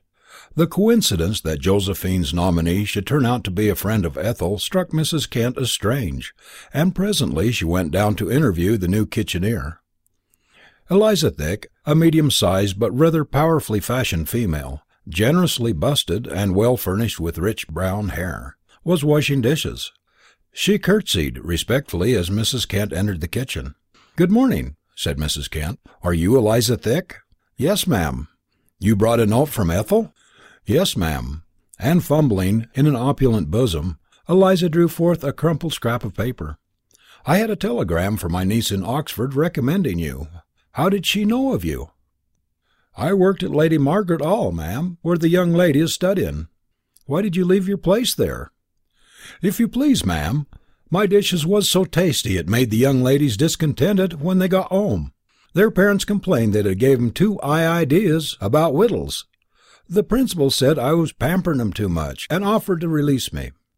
Mary, who was listening, gave a loud snort of laughter, which she tried to conceal by rattling some plates. "Well, Eliza," said Mrs. Kent, "that will do. You must get on with the work as best you can. Judging by the coffee this morning, I don't think your cooking will have the same effect on us that it did on the students at Lady Margaret Hall. We were expecting a guest for lunch, but I will have to put him off until supper. I've written out the menu for the day. Mary will give you any help she can." "If you please, ma'am," said Eliza. "Yes." "Cook gave me a message for Miss Kathleen, ma'am, which she asked me to deliver in person." "A message for Miss Kathleen?" "Yes, ma'am." "Well, you can tell me. I will tell Miss Kathleen." "Cook said I was to give it to her personally," said the persistent Eliza. "How very extraordinary," said Mrs. Kent. "What did you say was the matter with Ethel? Is it anything contagious?" "Oh, no, ma'am. I think it's just a touch of nervous debility, ma'am. Too many white corpuscles, ma'am." "Well, I don't think Miss Kathleen can come down now, Liza. We have just had a very strange telegram, which has rather upset us." "Yes, ma'am." The new cook sat down to peel potatoes and studied the mechanics of kitchen craft. She found much to baffle her in the array of pots and pans, and in the workings of the range. From a cupboard she took out mincemeat choppers, potato mashers, cream whippers, egg beaters, and other utensils, gazing at them in total ignorance of their functions. Mrs. Kent had indicated jugged hare and mashed potatoes for lunch, and after some scrutiny of the problem, Eliza found a hammer in the cabinet with which she began to belabour the vegetables. Mary, who might have suggested boiling the potatoes first, was then upstairs. By and by Kathleen heard the thumping, and came into the kitchen to investigate. "Good morning, Eliza." "Good morning, miss," said the delighted cook. "Oh, I am so happy to see you, miss." "Thank you, Eliza. Did you have a message for me from Ethel?" "Yes, miss. Ethel said she hoped you'd give me all the help you can, miss, because, you see, miss, cooking for a private family is very different from cooking in a college where there are so many, miss."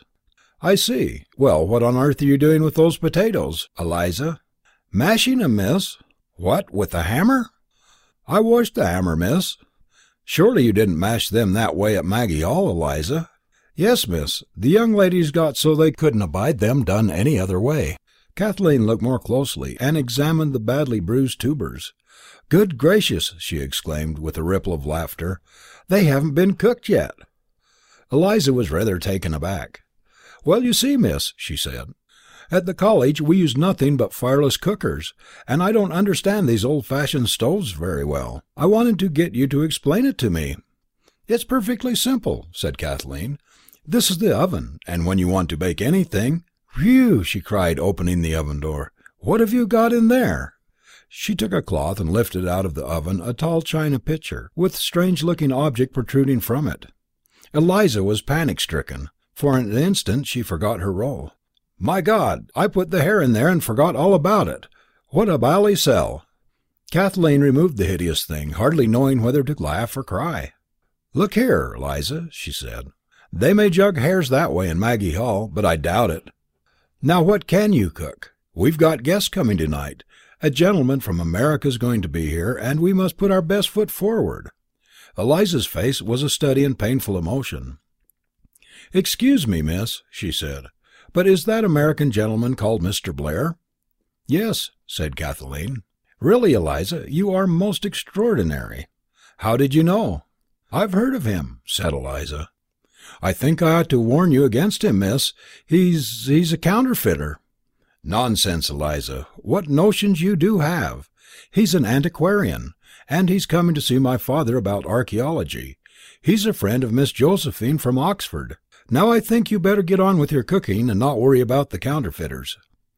"Miss Kathleen," said Eliza, "I think I'd better be frank with you. I want to tell you—" Here Mary came into the kitchen, and although Eliza Thick made frantic gestures to keep her away, the housemaid was too dense to understand. The opportunity for confession was lost. "Now, Eliza," said Kathleen, "Mary will help you in anything you're not certain about. I'll come again later to see how you're getting on." By supper time that night, Eliza Thick began to think that perhaps she had made a tactical error by interning herself in the kitchen, where there was but small opportunity for tete-a-tete with bewitching Kathleen. The news that Blair was coming to the evening meal was highly disconcerting, and the worried cook even contemplated the possibility of doctoring the American's plate of soup with ratsbane or hemlock. Once during the afternoon she ventured a sally upstairs, carrying a scuttle of coal as a pretext, in the vague hope of finding Kathleen somewhere about the house. Unfortunately she met Mrs. Kent on the stairs, who promptly ordered her back to her proper domain. Here Eliza found a disreputable-looking person trying to cozen Mary into admitting him into the house. He claimed to be an agent of the gas company in search of a rumoured leak. Eliza immediately spotted Priapus, and indignantly ejected him by force of arms. In the scuffle a dishpan and several chairs were overturned. Mary, whose nerves were rather unstrung by the sustained comedy she was witnessing, uttered an obligato of piercing yelps, which soon brought Kathleen to the scene. Eliza received a severe rating, and so admired the angry sparkle in Kathleen's eyes that she could hardly retort. "One other thing, Eliza," said Kathleen in conclusion. "There will be 2 guests at supper, Mr. Carter, A curate from Oxford is coming too. Please allow for him in your preparations." "If you please, miss," cried the much-goaded cook, "is that Mr. Stephen Carter?" "I believe it is," said Kathleen, "but what of it? Is he a counterfeiter too?" "Miss Kathleen, I know you think it strange, but I must warn you against that curate. Dear Miss Kathleen, he is dangerous. He is not what he seems." "Eliza, you forget yourself," said Kathleen severely. "Mr. Carter comes with an introduction from the Bishop of Oxford. I hope that is satisfactory to you.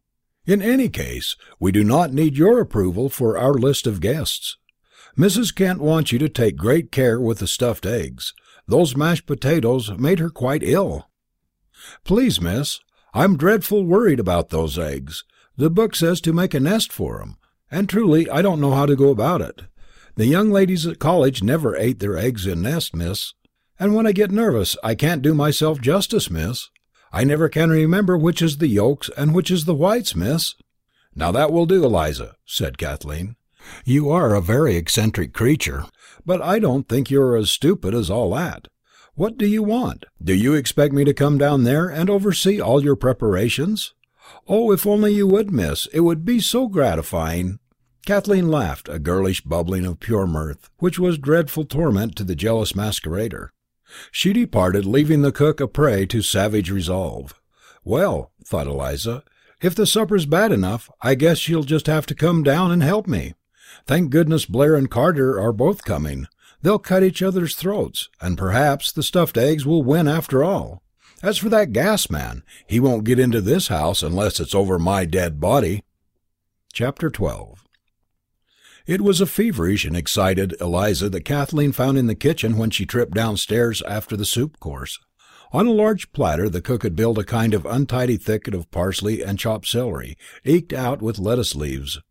Ambushed in this were lurking a number of very pallid and bluish-looking eggs, with a nondescript stuffing bulging out of them. "I forgot to measure the yolks, miss," wailed Eliza. "That's why the stuffing don't fit. Shall I throw a dash of rum on board to stiffen 'em up?" In spite of her vexation, Kathleen could not help laughing. "No, no," she said. "We'll tidy up the nest a bit and send 'em downstairs." "That's grand," said Eliza, watching Kathleen's quick fingers. "'Tis a beautiful comely hand you have, miss, one that it's a pleasure to admire." "Now, Eliza," said Kathleen, "you must not shout up the dumb waiter so. I distinctly heard you cry out, 'This plate's for the parson,' as you sent up one of the dishes of soup." "If you please, miss," said Eliza, "this was because it was the plate I spilled a spoonful of pepper into, and I thought it had better go to the cloth than anywhere else." "Miss Kathleen, I have something very urgent to say to you before them two counterfeiters upstairs commit any affidavits or sworn statements." "You dish out the eggs, Eliza," said Kathleen, "and I'll send them up the dumb waiter. Quick now. And where's your dessert? Is it ready?" "All doing finely, miss," answered Eliza, but as she opened the oven door her assurance collapsed. She drew out a cottage pudding, blackened and burnt to carbon. "A great success," said the bogus cook, but holding it on the other side of her apron so that Kathleen could not see. "Here, I'll just shoot it up the shaft myself before it gets cold." She hurried into the pantry, whisked it into the dumbwaiter before Kathleen could catch a glimpse, and sent it flying aloft. "That smelled a little burnt, cook," said Kathleen. "Just a wee bit crisp on one side, miss." Kathleen was in the pantry with her nose up the dumbwaiter shaft, sniffing the trail of the cottage pudding, and wondering whether she ought to recall it for inspection, when Eliza, turning toward the back door, saw the gas man on the threshold. The cook's mind moved rapidly in this emergency. She knew that if Priapus found himself face to face with Kathleen, dangerous exposures would follow at once. "Mary," she whispered to the maid, who had just come from upstairs, "tell the mistress the gas man is here again. I'll send him down the cellar." And Kathleen was still in the pantry before the pseudo-gas man could demur. Eliza seized him by the coat and hurried him across the kitchen to the cellar door. She opened this and pointed downstairs. The bewildered gas man disappeared down the steps, and Eliza closed the door and turned the key. "Now, miss," said Eliza, "I have something very serious to say to you." Just at that moment she saw the clerical black of the Reverend Mr. Carter coming down the kitchen stairs. "and that is, we'd best get this fruit up without delay," and seizing a large bowl of apples, oranges, and bananas, she passed it to Kathleen and backed her into the pantry again. Kathleen unsuspectingly pushed the fruit up the dumbwaiter, and meanwhile it took no more than an instant for Eliza to take the curate by the arm, motion him to silence, and push him toward the cellar door.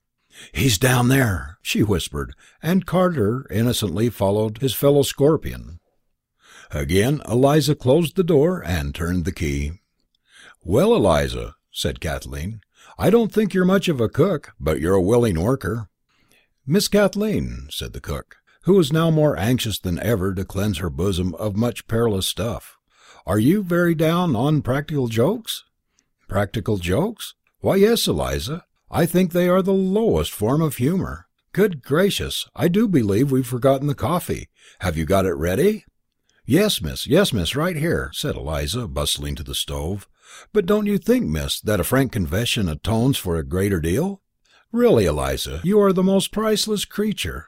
I don't wonder Joe was taken with you. Hush, there's the front door bell. What do you suppose that is?" They both listened, Kathleen at the dumbwaiter shaft and Eliza at the kitchen door. Eliza started to say something, but Kathleen waved her to be quiet.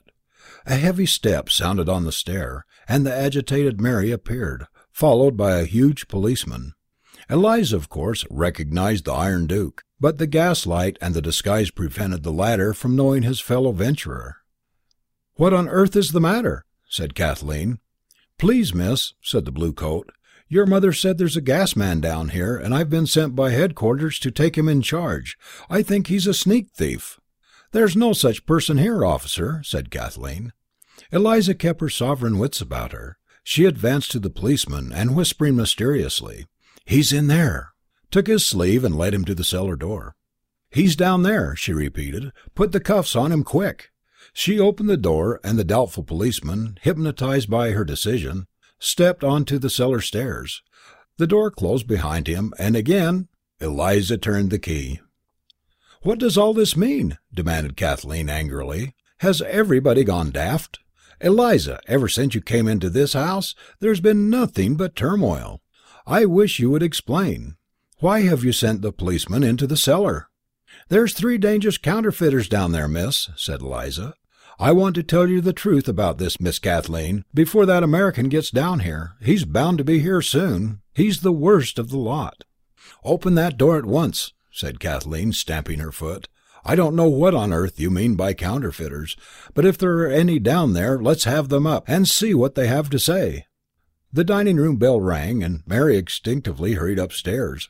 At the same moment Blair ran down, 3 steps at a time, and bounded into the kitchen. He started when he saw Eliza. "Are you all right, Miss Kent?" he asked anxiously. "I've been so worried about you. Is that gas man still here? I think I can smell gas escaping. Can I help in any way?" "What you smell is burnt cottage pudding," replied Kathleen. "There's a policeman in the cellar. I wish you'd call him up.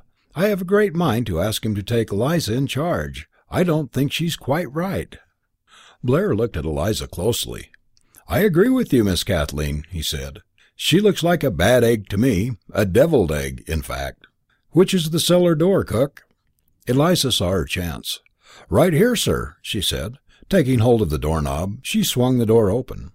"Looks very dark," said Blair. "I can't quite see the step. Where is it?" Eliza, eager to add this last specimen to her anthology in the cellar, stepped forward to point out the stairway. With one lusty push, Blair shoved her through the door, and banged it to. He turned the key in the lock and thrust it into his pocket. "Miss Kent," he said, "I'm afraid you must think us all crazy. If only you will let me have 5 minutes, uninterrupted talk with you, I can explain these absurd misadventures. Please, won't you let me?" "To tell you the truth," said Kathleen, "I'm hungry. I've had only a plate of soup, and that was counterfeit. I think that mad woman intended it for the curate, for whom she had conceived a dislike. Let's go up and sit in the dining-room, and I can talk while you eat." At that moment Mrs. Kent's voice sounded at the top of the stairs. "Kathleen, dear, is everything all right?" "Yes, mother," called Kathleen in the same silvery soprano that set Blair's heart dancing. "Your father wants Mr. Blair to come up to the drawing-room and talk to him. He wants to tell him about the Battle of Wolverhampton." Chapter 13. Blair, nervously playing with the key, stood by the fire in the drawing-room. Mrs. Kent had excused herself and gone upstairs. In the dining-room, across the hall, he could see Kathleen leaning over the supper-table while the maid cleared away the dishes. In spite of his peevishness, he smiled to see her pick up one of the stuffed eggs with a fork, taste it, and lay it down with a grimace. At the other end of the drawing-room, Mr. Kent, leaning on his cane, was rummaging among some books. "Here we are," said the antiquarian, hobbling back with several heavy tomes. "Here's Clarendon's history. Now I want to read you what he has to say about that incident in 1645. Then I will read you my manuscript notes to show you how they filled up the gaps. Kathleen!" "Yes, Dad," answered Kathleen, coming into the room. "Will you get me my glasses, dear?" "Yes, indeed." And she ran across the room to fetch them from the bookcase where he had left them. She seated herself on the arm of her father's chair. She was a charming and graceful figure, swinging the slender ankle that the Scorpions afterward described with imaginative fervour as a psalm, a fairy tale, and an aurora borealis. They none of them ever agreed as to the dress she wore that evening, but Eliza Thick, who was perhaps the most observant, declared that it looked like a chintz curtain. "I think it must have had small sprigs of flowers printed on it." "Her eyes," exclaimed the broken-hearted gasman, "were like a twilight with only 2 stars. Perhaps he meant a street with 2 lamps lighted." "Oh, I am so glad you're going to read your notes to Mr. Blair," she said mischievously. "They are so fascinating, and there's such a jolly lot of them." "Perhaps Mr. Kent's eyes are tired," said Blair hastily. "Not a bit, not a bit," said Mr. Kent. "I don't often get such a good listener. By the way, what happened to that nice young curate? I hope the gas man didn't injure him." Kathleen looked at Blair with dancing eyes. "He had to go," declared Blair. "He was awfully sorry. He asked me to make his apologies." "Perhaps the bishop sent for him suddenly," said Kathleen. "Well," resumed Mr. Kent, "I shall begin with the Battle of Naseby. After that memorable struggle, a portion of the royalist forces, the front bell trilled briskly. 'Oh, dear me,' sighed poor Mr. Kent, looking up from his papers. 'The fates are against us, Mr. Blair.'" The Scotch terrier had been lying by the fire, caressed by the toe of Kathleen's slipper, as she sat on the arm of her father's chair. Suddenly he jumped up, wagging his tail, and barked with evident glee. A tall, dark-eyed girl, a little older than Kathleen, pushed the hall curtain aside and darted into the room. "Joe, darling," cried Kathleen, "how's your leg?" "What do you mean?" asked Joe. "Which leg? What's wrong with it?" "Well, Joe, my dear, this is a jolly surprise," said Mr. Kent, laying aside his books. "We heard you were laid up. Some misunderstanding somewhere. We've got a friend of yours here, you see, Mr. Blair." Blair wished he could have sunk through the floor. He would have given anything to be with the 4 others in the darkness of the cellar. His ears and cheeks burned painfully. "How do you do, Mr. Blair?" said Josephine cordially. "There must be some mistake. I've never met Mr. Blair before." "My dear Joe," cried Kathleen, "I do think we've all gone nuts. Look here." She took 3 sheets of paper from the mantelpiece. "Did you or did you not send us these telegrams?"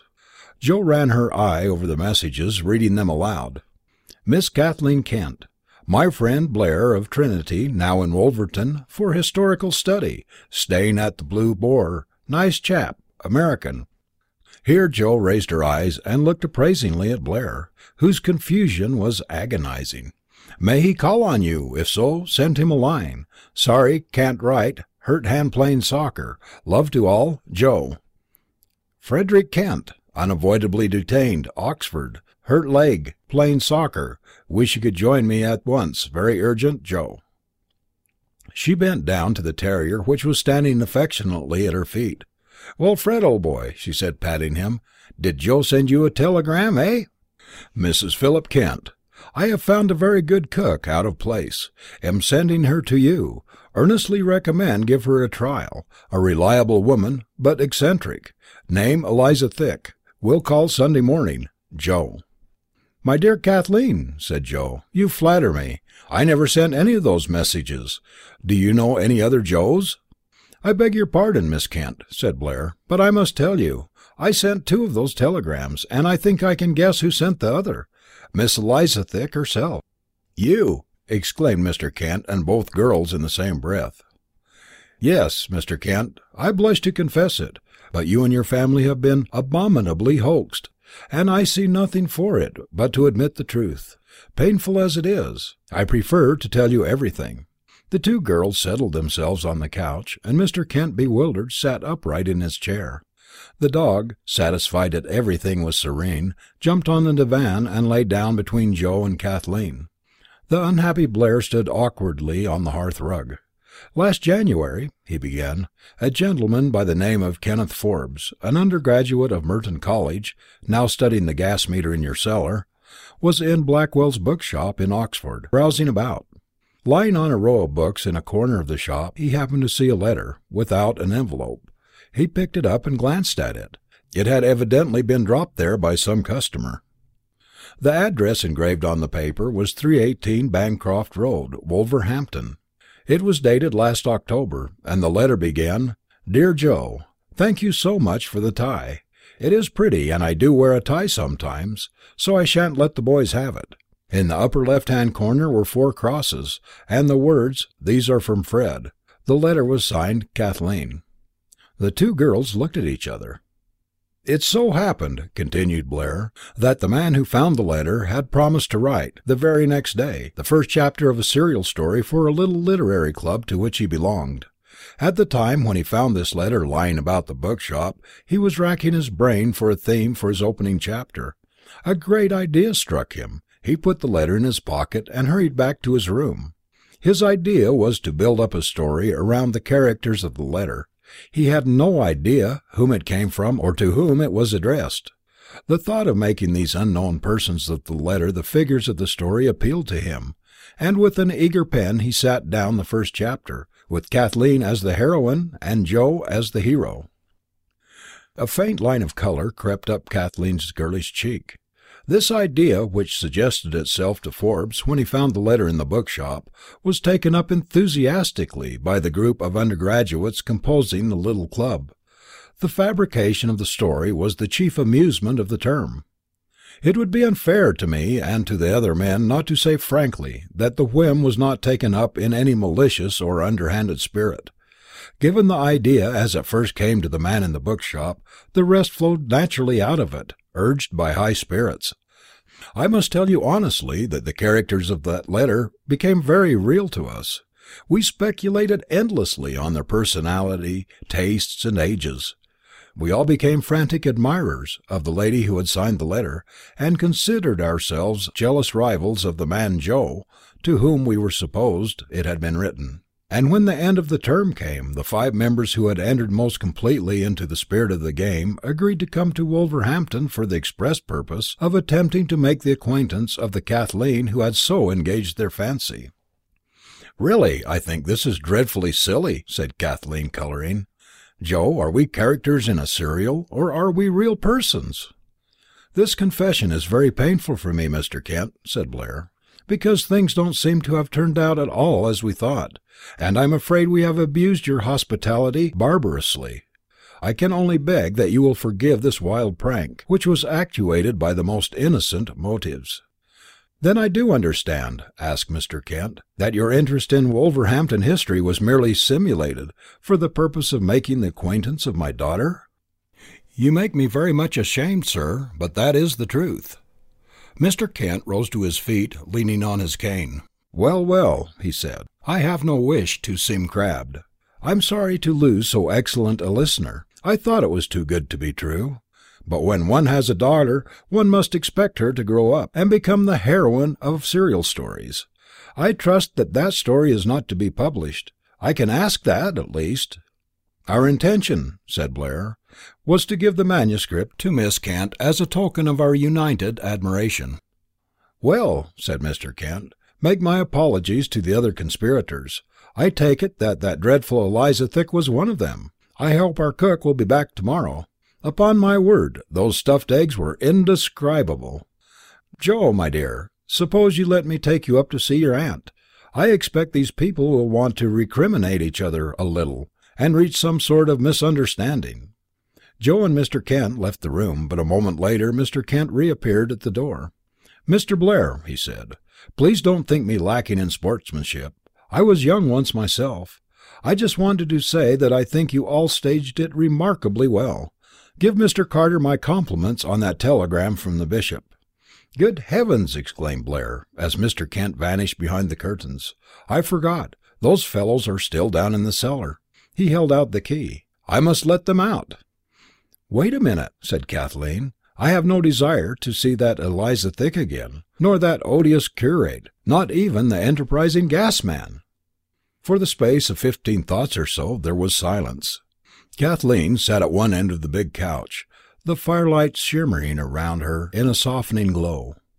Blair stood painfully at the other side of the hearth. "Miss Kathleen," he said, "I want to beg you, on behalf of the other fellows, not to be too severe with them. I guess I am the worst offender, with my bogus telegrams and my deliberate deception of your father. But I ought to explain that we all came here with a definite intention in mind. The man who was first able to engage you in friendly conversation, and to get you to accept an invitation to come to Oxford for Eights Week, was to be the winner of the competition." "I've already accepted an invitation for Eights Week," she said after a pause. He uttered a dejected silence that was classic of its kind, a marvel of accurate registration. Kathleen looked up at him for the first time since his confession of the hoax. Their eyes met. "Is it Carter?" he asked woefully. "I've promised to go and stay with Joe at Maggie Hall." "Look here," he said, "I expect to row in the Trinity boat. Will you and your mother and Miss Joe watch the racing from our barge one afternoon anyway? Then you could come to tea in my rooms afterward, and I'll ask the other fellows in to meet you." "The parson and the policeman and the gas man and Eliza Thick?" "Yes, they're all splendid chaps. I know you'll like them." "Well," she murmured, "I dare say Eliza Thick would be all right in his proper costume. I shall never forget his nest-building genius. Now I understand what he meant by all that talk about counterfeiters." "You'll come to the Trinity barge?" he begged. There was a pause. A dropping coal clicked in the grate, and Kathleen's small slipper tapped on the fender. "I should think," she said, "that a man as persistent as you would make a good oar. I'm glad the others aren't Americans, too. It was bad enough as it was." "Miss Kathleen," he pleaded, "I guess I can't make you understand what I'd like to, but if you'll just come punting up the Cher on Sunday in Eights Week, there are so many things I'd like to tell you." "Yes, I've always wanted to hear about America, and the difference between a Republican and a Democrat." "And you will come?" Kathleen rose laughing. "I've already accepted Joe's invitation," she said. "Good night, Mr. Blair." She gave him her hand. He held it as long as he dared, looking her straight in the eye. "I'm not nearly as jealous of Joe as I was." She was gone through the curtains, in a flash of dainty grace. Then her face reappeared. "If you care to call again sometime, Dad would love to read you those notes on the Battle of Wolverhampton."